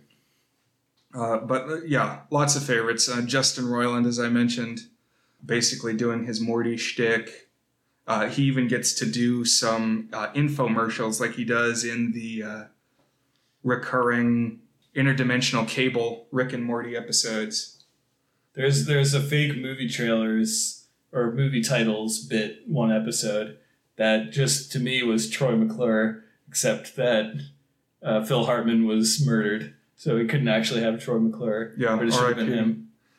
But they're aboard the bus now, being driven home by Agent Cooper, and right before they get on, Wendy hands Dipper a note. And she says, read this when you miss Gravity Falls. And it's signed by a bunch of the friends and supporting characters. And it says, see you next summer. It's a good stinger. I think it works thematically, too, because it's like a good reminder that you're never at the end of your journey. There's always more to come. There's always more growth. There's always more adventure. And I liked it as an ending. It hit the notes I thought it should hit, for sure. Yeah, I like it. I like this ending a lot. And like even as the credits roll, there you see like little postcard snippets of the supporting characters doing stuff in the postscript, and just a good culmination. Definitely. So after all that talking about what happens generally in the plot as a whole, are there some other things that you wanted to shout out? Maybe some favorite episodes, just things you wanted to dissect a little more. I'm going to pull that out now, and I have notes for all of the episodes. I got carried away on the note-taking for this one. 13 pages. Wow. I'll say I also took a few notes about every episode, and I went through and bolded the ones I want to talk about specifically, and it's about 20 of the episodes. So definitely we did some thorough research. We're not going to keep you here all night, but I just had a couple bullet points I wanted to shout out about several. For me, this show has its epicness and it has its myth arc. And the thing that I thought it did best overall is kind of taking the character conflict and the character development and the character relationships and echoing that with something supernatural. And when it did that, particularly in ways that were not necessarily like biggest monster ever exposition dump type stories, that really resonated with me. I think these are episodes that might not be essential in the story of the show, but really resonated for me. And I agree. Like, the episodes that are my favorites, well, except the finale, because the finale is great. But other than that, my favorites are ones that would probably could be called filler episodes. Though, like I said, they do a good job of tying them in generally. Right. And I think a lot of shows and movies have played on like aligning adolescence with horror things, because what happens to your body, what you have to endure with other kids, the encountering of the great unknown in many ways like parallels the experience that horror characters have to go through. And so all the supernaturally horror-y things really does align well with the character development we're seeing. The thread that I thought really brought this out was Dipper's unrequited crush on Wendy. Some of my favorite episodes mine that and Dipper's longing to be better and bigger and more impressive and more desirable than he is into something. Yeah, I felt that. Yeah. The inconveniencing is an early one. That's the one that introduces the crush on Wendy. And, I mean, one of the only things I knew going into this show, the two things was siblings go and spend the summer with their grandfather at a paranormal tourist trap. The only other thing I knew basically was Dipper has a crush on Wendy. And it takes till episode 5 for that to be established. Right. Although it's something you could see coming, even just from the credits sequence. I guess that she was going to be a crush character for Dipper. But he has a lot of really good episodes where he has to reckon with that. There's the Summer Ween, which appears in my upper half of the episodes, where he tends to be a cool kid to go to a Halloween party, but actually has to learn to trick or treat. That's always a great plot in a coming of age saga, is do I still trick or treat, and the reckoning with that. I've seen that like 3 or 4 times, and I feel like it always works as a good metaphor for the ending of childhood. I quite liked the one called Double Dipper, where to create the most optimal environment for connecting with Wendy, he makes a bunch of copies of himself at a party to just be micromanaging every detail of the event. And this one was kind of Calvin and Hobbesy to me, because they specifically talk about how they're going to avoid fighting with each other. Because in Calvin and Hobbes, he does this multiple times and is always fighting with his clones, because Calvin is a very disagreeable character. He doesn't get along with others, so when there's multiple of them, they fight. But Dipper conjectures that because they've all thought this through, they've all been ready for the day that there would be clones of him, they will be able to get along. I like it. I mean, basically all of these, you can take some element of it and extrapolate it into some, overall arc about growing up. And here it's like he feels like he needs to be more than he is in multiple versions of himself to really impress this girl that he has this kind of distant affection towards. And it literalizes that by forcing him to clone himself to actually make these moves that he plans to make on her actually work. And I don't know, I just feel like there's like 5 episodes that all work really well that have something like that. The one that kind of ends that arc is the second episode of the second season called Into the Bunker. And this is the Thing episode you mentioned. And this is the one where Dipper essentially confesses his feelings to Wendy, although Wendy reveals that she basically knew the whole time, which if she didn't, again, she wasn't paying very much attention. It was pretty obvious because for a bunch of reasons, but mostly Dipper just does this thing that where he kind of mutters something like, "Oh my gosh, I'm so totally in love with you." And Wendy will be like, "What?" And he'll be like, "Could you grab that thing over there?" And that happens frequently throughout the first season. But I just like this one. It basically forced them together, and just them, the monster there is something that always pretends to be someone else. And so like this fear of having to be something that you aren't. And I don't know, it's a really poignant thread for me and well done, and kind of plays to something that I think is a strength and a weakness of the show, which is that it really empathizes really well with Dipper. And I would say in general, it's very generous and empathetic with the male characters. I feel like the female characters get a little bit of a shorter shrift. They tend to have more exaggerated personalities and don't get quite the nuanced storylines that the male characters do. Like Mabel never has a serious romantic arc, which I feel could have benefited the show. Yeah, that's interesting. I hadn't thought about that. It's very much from a male point of view, but I mean, I think when you have an auteur project created by a man, that is going to tend to happen.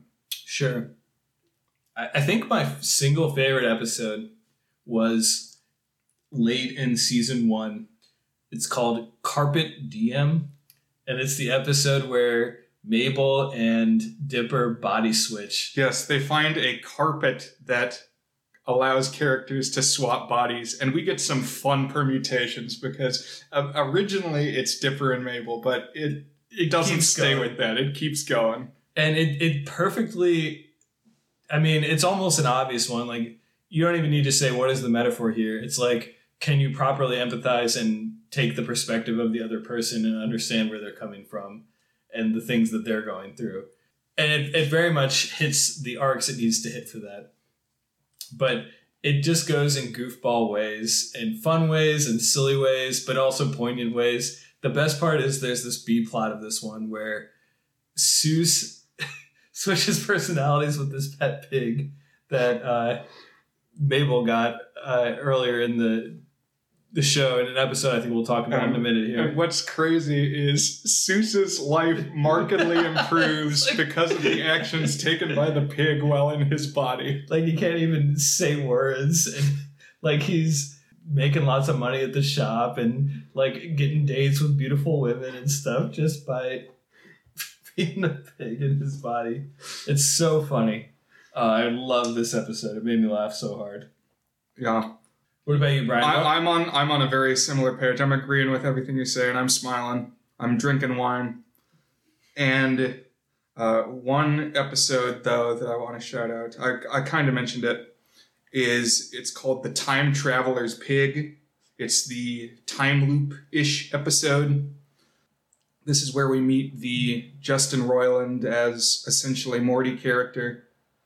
It's pretty early. It's episode 9, and it's one where Dipper is trying for a good rep of the day because the TJ Miller character asks Wendy out on this day, and he's trying to prevent that from happening.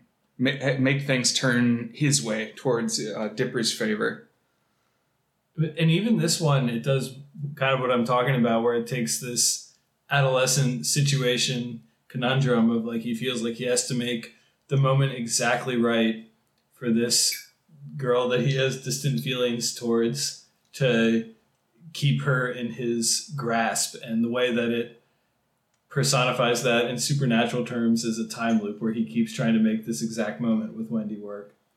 But I mean, we've talked plenty about why we like this time loop premise. But then in addition, there's just a lot of funny stuff. I mean, I like this time traveler guy. Something that he's involved in is that he has to go around fixing anomalies. And so we see them jumping around in time, and they jump into previous episodes. And if you watch those earlier episodes, you'll see that the time traveler is actually there in the background. But there's just lots of funny bits. Yeah, there's that episode is in my top 2 or 3. So my top 3 I had Carpet DM, the last Weirdmageddon. Weirdmageddon for me was part 4. I did it based on the Disney Plus episode breakdown, and then the Time Traveler's Pig. So I'm right up there with you. That I thought that had that at the top of my ranking for quite a while. Okay, I would definitely agree with that. If I'm throwing in a 4th, the next one for me, I'm surprised we haven't mentioned yet. Oh, let's see it. Is it the Rock-afire episode? It's the Rock-afire episode. This TV show has a Rock-afire episode. Could it be more perfect for our current situation? This is called Seuss and the Real Girl. And it's an episode about Seuss's love life, or lack thereof. I knew you liked this episode as soon as I watched it because it has a Chuck E. Cheese Rock-afire explosion major, I was going to say subplot, but it's basically the plot. But then it's paralleled against a Japanese dating sim, which you have talked about multiple times. Yes, because Seuss finds out that his cousin is getting married and his grandmother tells him he needs to get a date to come to the wedding party. And he has no game. And I relate to this. So what he's going to do is he's going to study up using a Japanese dating sim game, as I've mentioned before. But I actually think, so this game that he's playing in the episode is based on games like Tokimeki Memorial. But I think this episode may have inspired the game Doki Doki Literature Club, if you've heard of that.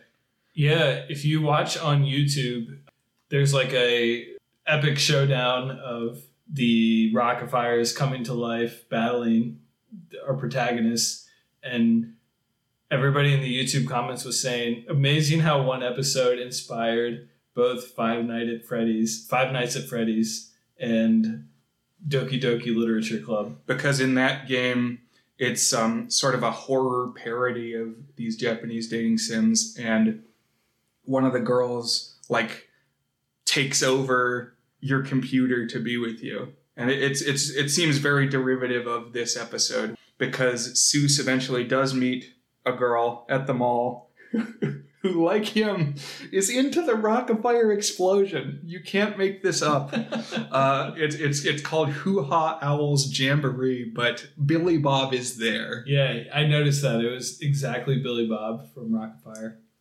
So the virtual girlfriend that he's made in the game is not on board with him romancing real world girls.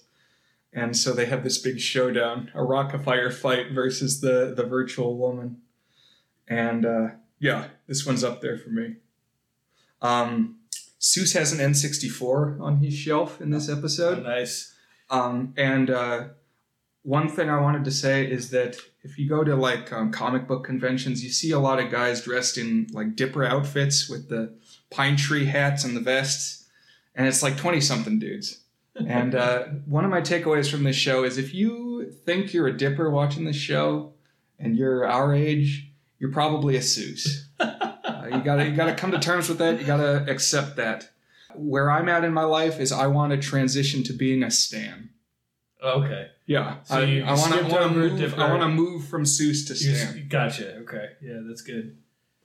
Now, one thing I really liked about this episode, and the reason it's near the top of my pantheon too, is that the two plots of this Japanese dating sim and then the animatronic robots at a kids thing play into each other so nicely that it doesn't even feel contrived when they collide at the end. It really naturally leads up to that, and it just all works together. And honestly, it takes Seuss's character very seriously, and the ways that he might be an interesting and appealing person, but also might be an off-putting person, and how you have to have the right kind of personality to actually click with this type of person. But there might be someone like that out there, and everyone, even the Seusses, need love and need to move on beyond their childish mindsets. And it's a moment when Seuss gets very serious character development that's in the midst of all this insanity. And it's really up there. It's a fantastic episode. Another thing I did, Brian, is I rated each of the 41 episodes on the Is It Good scale. Oh my gosh. Well, we'll have to put that as a supplement to the episode or something. But this was how many got a 5 or higher? How many got a 5 or higher? Yeah. Oh man, like 34 out of 41 or something like that. All right. I actually, believe it or not, I didn't give out any 8s, except if you would have counted the finale as one whole thing, I would have given that an 8. Well, it's still pretty good. Pretty good. One more episode that I want to put into my pantheon is the second Time Traveler episode. It's called Blendon's Game, and it's a little complicated to explain, but it involves them, again, a deep dive into Seuss's character. They want to find out why Seuss doesn't like his birthday, and it involves them time traveling to the town 10 years in the past. And so we see younger versions of all the characters. And they make some good creative hay out of that premise. Like we have a run-in between 5-year-old Wendy and 10-year-old Dipper. That obviously that age difference doesn't work either. Or I guess he's 12, 5-year-old and 12-year-old, but kind of a reversal. Just a lot of good moments in that one. Meanwhile, in the future, there's like a time battle going on. Lots of like cyberpunk, Tron-ish war games. And there's a monster who is a cyclops with a clock for an eye called a Cyclox. And that immediately boosts the episode. I mean, they just get so much campy fun out of how in this future world everything is future blank or and time blank. Made me laugh pretty hard. This episode didn't rank quite so highly for me. I wasn't quite as enamored with the Tron-y battle-y stuff as you were. I thought it was good. It's still in my upper half of episodes. I'm a big Rick and Morty fan, I will admit. So I can see that. But this by the end of this episode, I was like, okay, Seuss is like maybe the third or second most developed character on this show at this point, like with the most sympathetic backstory, given that his like origin is just he's the guy who walks around and he's shaped like, what's the name of the purple guy in McDonald's? Grimace. Yeah, he's a grimace shaped dude who just says dude over and over again, and all of a sudden he's like the deepest character on the goddamn show. Like, what is it even doing in Gravity Falls? Why did you do this? Like, more deep than Mabel at this point. He's like one of the protagonists. But I still enjoyed it, yeah. Because he's got this whole backstory about how his dad didn't come and how that kind of scarred him from, like, connecting to his birthday, but also connecting to other people and family units and all this stuff. I don't know.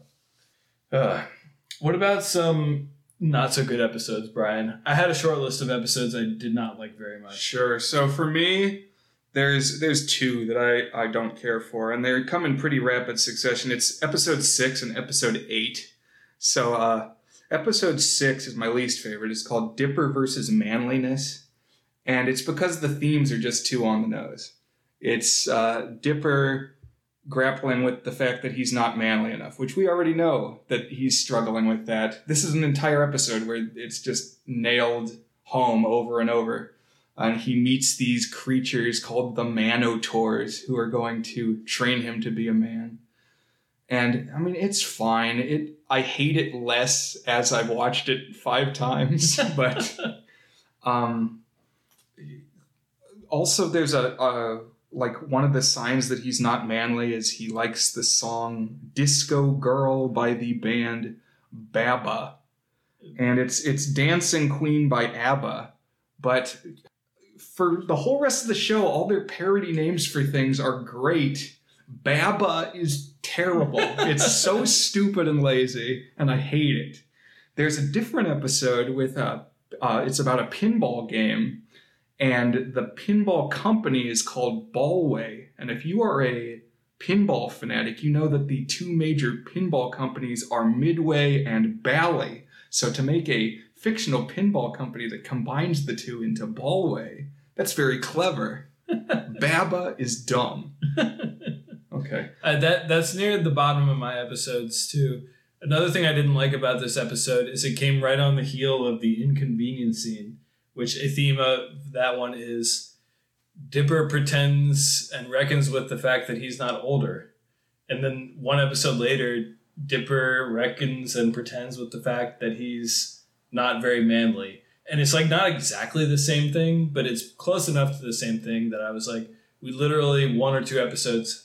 What is it? So Dipper manliness the next episode. Is 6, and yeah, you're right. It's 1 episode later, and it just felt kind of pointless. And the B plot is something that was pretty unnecessary too on that one. It was Stan gets a crush on Lazy Susan, who is like an old lady in the town who we frequently see.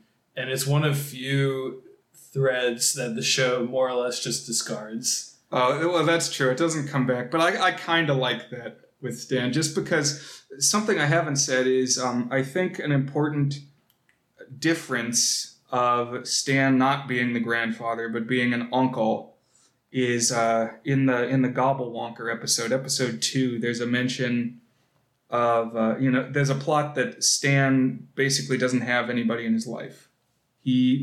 There's like a little 50s boy or whatever who says maybe he doesn't have anybody who loves him.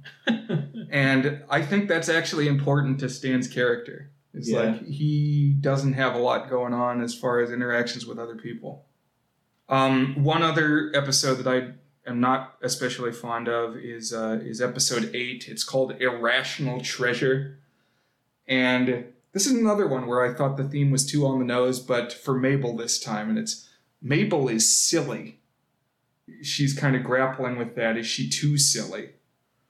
The storyline is that there's these convoluted conspiracy theories that have been going on throughout American history, and it leads to like a treasure.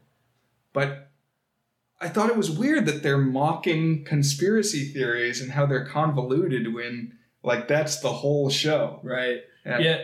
The reason this one bothered me is on top of that, like all of a sudden it like has this goofy joke about the 12th and a half president of the United States, I think is what the number is. And it's like this fictional president and the whole United States was wacky, but it got erased from history. And it just felt really out of place in the show, which is really about like this small set of characters in this tiny Oregon town. Like the whole scope of it just felt weird and not in place with where the show was at that point. And I'm with you that I was also on my bottom 3 episodes. So but the goofy really president up here. The goofy president was yet another Alex Hirsch character. Oh, was it? Yeah. He has a lot of good one-liners in it, to the point that I wish I actually liked the episode and the character more. Like if you just like were to take the funny things that the president says in that episode, that would be like a fun comedy sketch for me. But it didn't fit with what Gravity Falls was for me. I mean, I feel that same way, is that if there's an episode that I don't like, it's still got plenty of moments that I do. Right.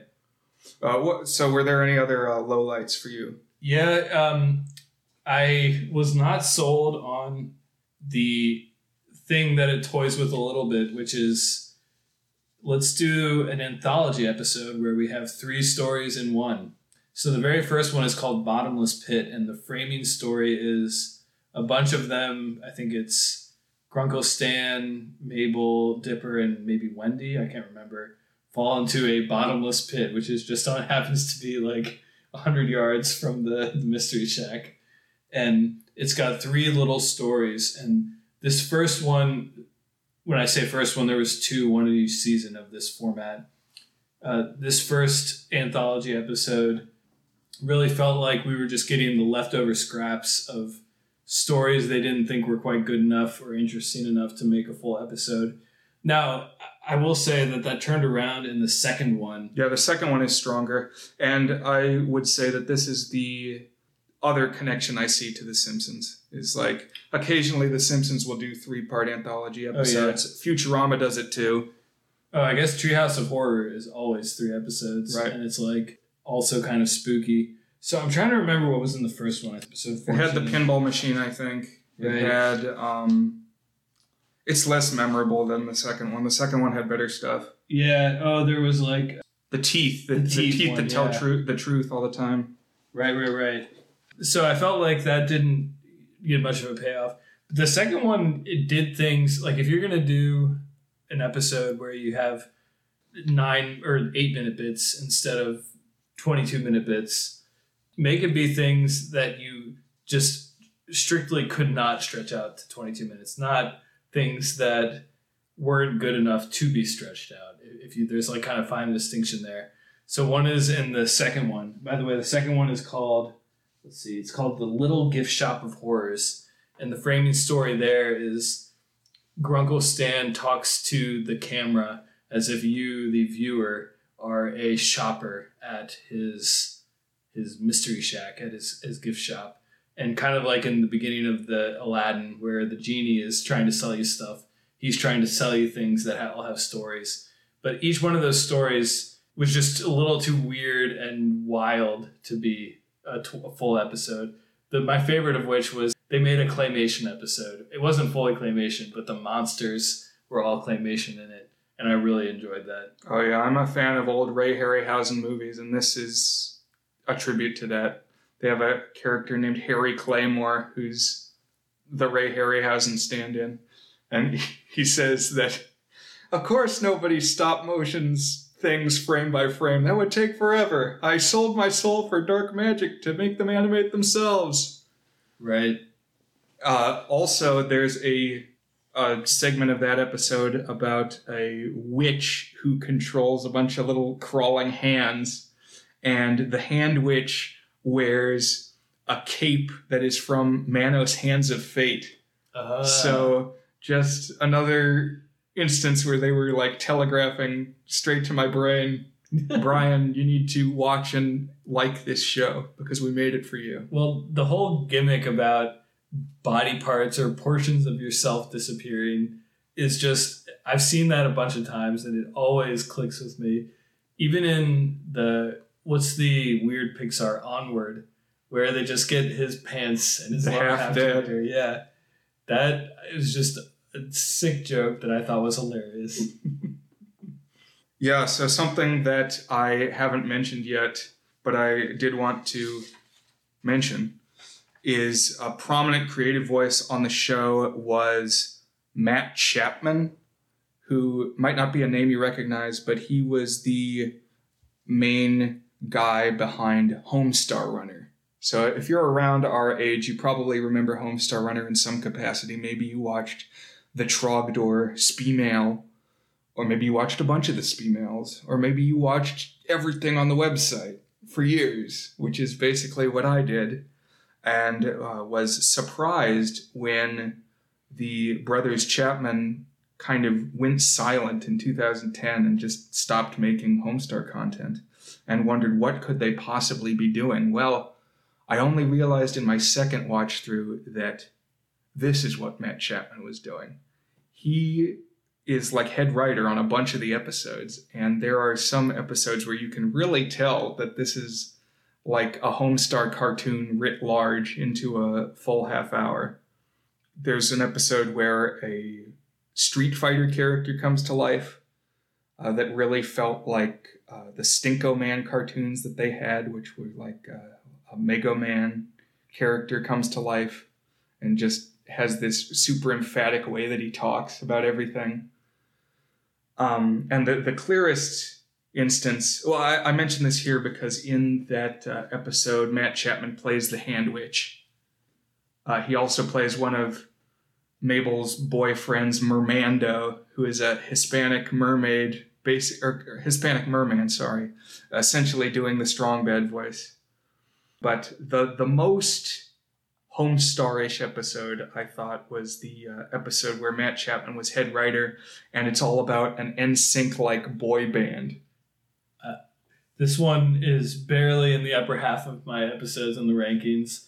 it's kind of a dumb episode, but it does a lot of things that I like, and it had a literal NSYNC member voicing the fake NSYNC band. Who was it? I think it was Lance Bass. I like that. And this was essentially, if you are familiar with Homestar, a Teen Girl Squad comic turned into a whole episode of TV. Whenever there were bits where characters would talk in exaggerated versions of like stereotypical media presences, whether it was video game characters or pop band members or anything like that, it felt very Homestar-ish to me. Like the same, I don't know, tone of humor. Yeah, and the band member names are like Craigie Z, Leggy P, Greggy G, and Deep Chris. And that part is like, this is, I could tell who was writing this. Sorry, yeah. I like that episode. I mean, it's low-hanging fruit to pick on boy bands, and I felt like that wasn't necessarily needed, but it was always funny, and the way they made the boy bands like so stupid that they couldn't even interact with society made me crack up. It reminded me of the Simpsons episode where Marge adopts a biker gang, and the biker gang doesn't know how to interact with society, and they say like, "Mrs. Simpson, I killed my pencil." "No, you broke your pencil." And there's lots of jokes like that in the boy band episode. Any other episodes that needed to get their due from you? I feel like we've hit most of them. Honestly, you could do a deep dive on almost every single episode that was going on here. Every episode is rich and strives for and accomplishes different things. And one I wanted to circle back on was the one called Northwest Mansion Mystery. This is the prime Dipper connects with the Mean Girl Pacifica episode. And I really liked the humanizing of the Pacifica character. I feel like they could have done even more with that in the series.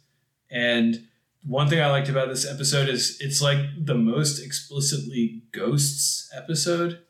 I mean, for all the paranormal stuff, there's not all that much focus on like traditional ghosts who like move things in the house around and stuff like that. And this one is that. But it is like there's some really scary and creepy stuff and like twisted, messed up imagery in this that like it's not toying around with here's a sheet with two eyes on it. Like this is ghosts inhabiting this house, severely haunting it. And I like that it went there. I like the Pacifica stuff and the way it humanized her and deepened the history of Gravity Falls. That was another highlight for me. Yeah, I like that one too. So are we ready at long last to declare whether Gravity Falls is good? I think people may have derived what our answer is going to be, but we'll see. Did you have some more good things, not so good things? Any other things you wanted to talk about? The last thing I wanted to say is something I noticed early in the show's run that I feel like it kind of grew out of. I felt like the early episodes leaned a little bit more on random humor and like, oh, we're just going to have a character say a silly thing that doesn't relate to anything else that's going on, but it's silly, so we'll laugh, and then kind of moving on from it type of joke rhythm that I might have liked when I was 13, but didn't connect to me at age 33. I feel like it figured out its voice as it went. We've talked a little bit about random humor. I feel like, what's the name of the other show you brought? Over the Garden Wall had a little bit of the random humor too. But the humor grew on me as it went. And I feel like the comedy MVP was Grunkle Stan. So many good old person, I'm a grandpa, basically, jokes. And there was one that I just like want to get tattooed on me. Is like I forget what the context was, but he says, "Oh man, finally a legitimate reason to punch a teenager," or something like that. I was like, one I like is he walks into a room and Mabel screams. I think about something else, but he's like in his like bathrobe or something, and he says, "Bodies change, sweetheart." Bodies change. There's so much stuff like that. It's so good. They do such a good job of just this constant presence as this slightly off-putting old man. It's so good. But I'm ready to rate. Are you ready to rate? Yes, I am as well. And then I have one last follow-up question. Oh, interesting. All right. Well, mysteries must always lie ahead. So you are our guest, Dan. So you've clearly put some thought into this. Is Gravity Falls good? TV shows are really hard to rate on the Is It Good scale because you have a lot more content. And so you have higher peaks and you have lower troughs. How do you reconcile those? Do you go with the highest of the high peaks? Do you go with the lowest of the low valleys, the worst moments? How much do you let those worst moments rate against the high moments? Really, what is the whole package? And Gravity Falls is indeed a whole package. Across 40 episodes, it never really loses sight of trying to tell a complete story, an emotional arc for a set of kids. And I thought of the movie Titanic. What do I think of when I think of Titanic? It's got flaws, but as an experience, it holds up. It really does. I waffled a lot. I early on thought that this was a 6. I drifted towards a 7 at the season 2 kind of mid-finale. It's like, this is kind of elevating. By the time you get to the finale, this really holds together as something. I do think it's a masterpiece. I think it holds together the way that masterpieces do. I'm giving it, a couple times when I've been on the fence between a 7 and an 8, I've given it a 7. I did that with Parasite. I did that with Boogie Nights. Here I'm landing on the other side. I think the overall experience of it, the magic it brings, and just the way that it's able to hold together, the finale really ties everything together, and you walk away from the show really feeling like you were a part of something special. And in a way that not too many things make you feel that way. Truly, it's an experience that's special. It's something that draws you in and really makes you feel it. And even though I'm not a 12-year-old, there were moments it brought me back to being 12, and it brought me to the challenges and difficulties of that. And it's not a flawless show. There are things I would change, but it holds together enough that I'm going to give it a Torde good. I'm going to give it the 8 out of 8. And I don't care if you don't give it that, Brian. I know you love it more than I do. I think it deserves it. So that's where I'm going with it. Yes! As Seuss says. Yes, Y-U-S. I agree. I could not give this anything short of an 8 because it does feel so tailor-made for me, but I legitimately think it is very well made. I've seen few other TV shows that wrap things up so satisfyingly in the end. They really did take all the arcs that they'd set up with this thriving community of supporting characters and bring it all to fruition in a way that felt earned. You couldn't do a 3rd season. Even though there are summers ahead. So fertile ground for fan fiction. I love it.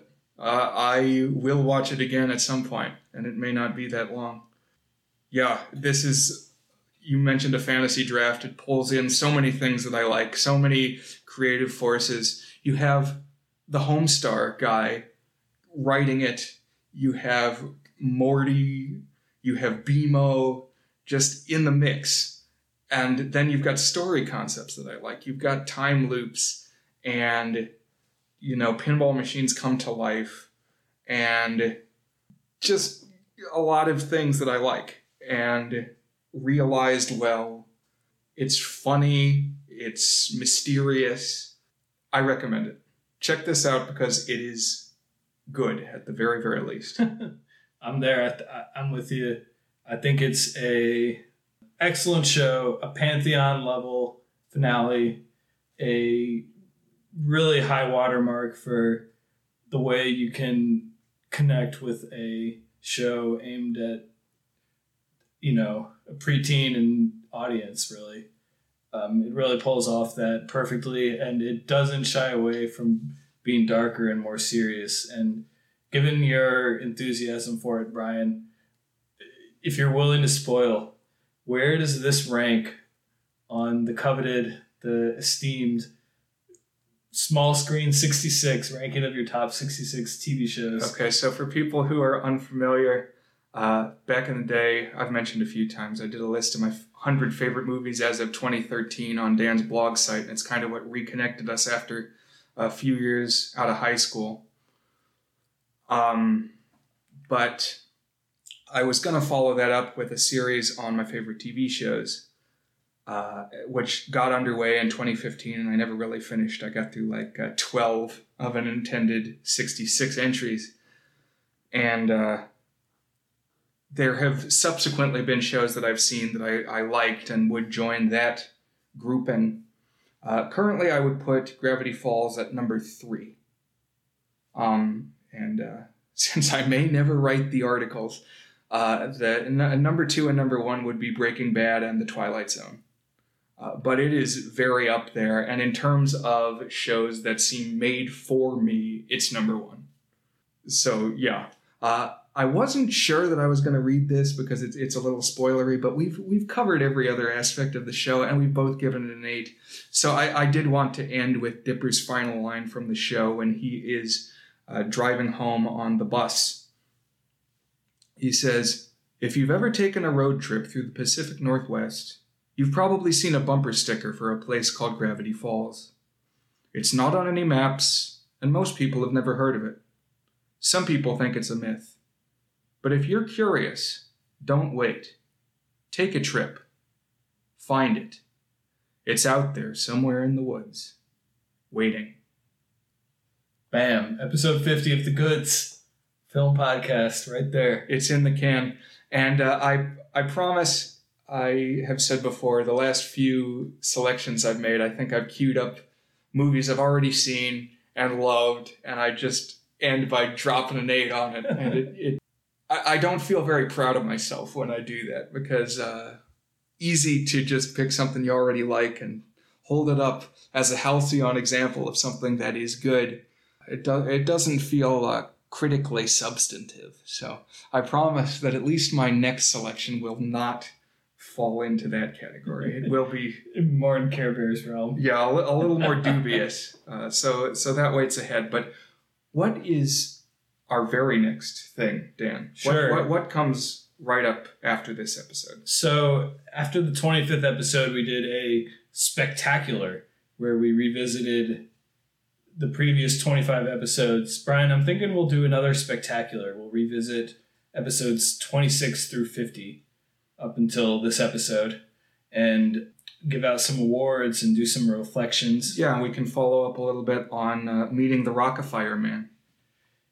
And then, depending on where things land, my personal bandwidth, we might have a greatest hits retrospective episode, mixing together some clips we like of our first 50 episodes.